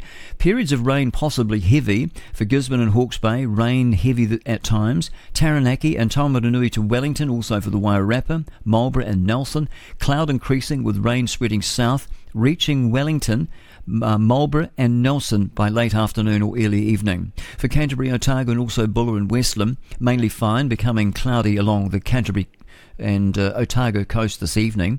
For Southland, Southland and Fiordland, fine, apart from morning clouds. And the Chatham Islands just got fine spells. Someone's casting fine spells over you. It's 2 minutes. No, it's not. It's 7. 7 minutes past 8. That's my lot. I will see you, Lord willing, this time tomorrow at, well, not this time, but 5 o'clock tomorrow. That's when I'm up and about. And so we'll see you then. In the meantime, I'll leave you some wonderful country music. If you like the country music, and a lot of people are liking it, we've our listenership is way up over at Zeno and some of the other apps as well. We're on lots of apps, and we're adding more apps all the time. Get over to zeno.fm if you're on a desktop, or just download the Zeno FM or the streamer. There's all sorts of them. Just do a search for us, you'll find us just under Liberty NZ. That's the easiest way. And you will find us. Okay, we'll see you tomorrow morning. All the very best to you. Thank you very much. Today's best country on the wireless. No way, nobody gonna steal my love. My love. Can't take my eyes off you, even if I wanted to. I swear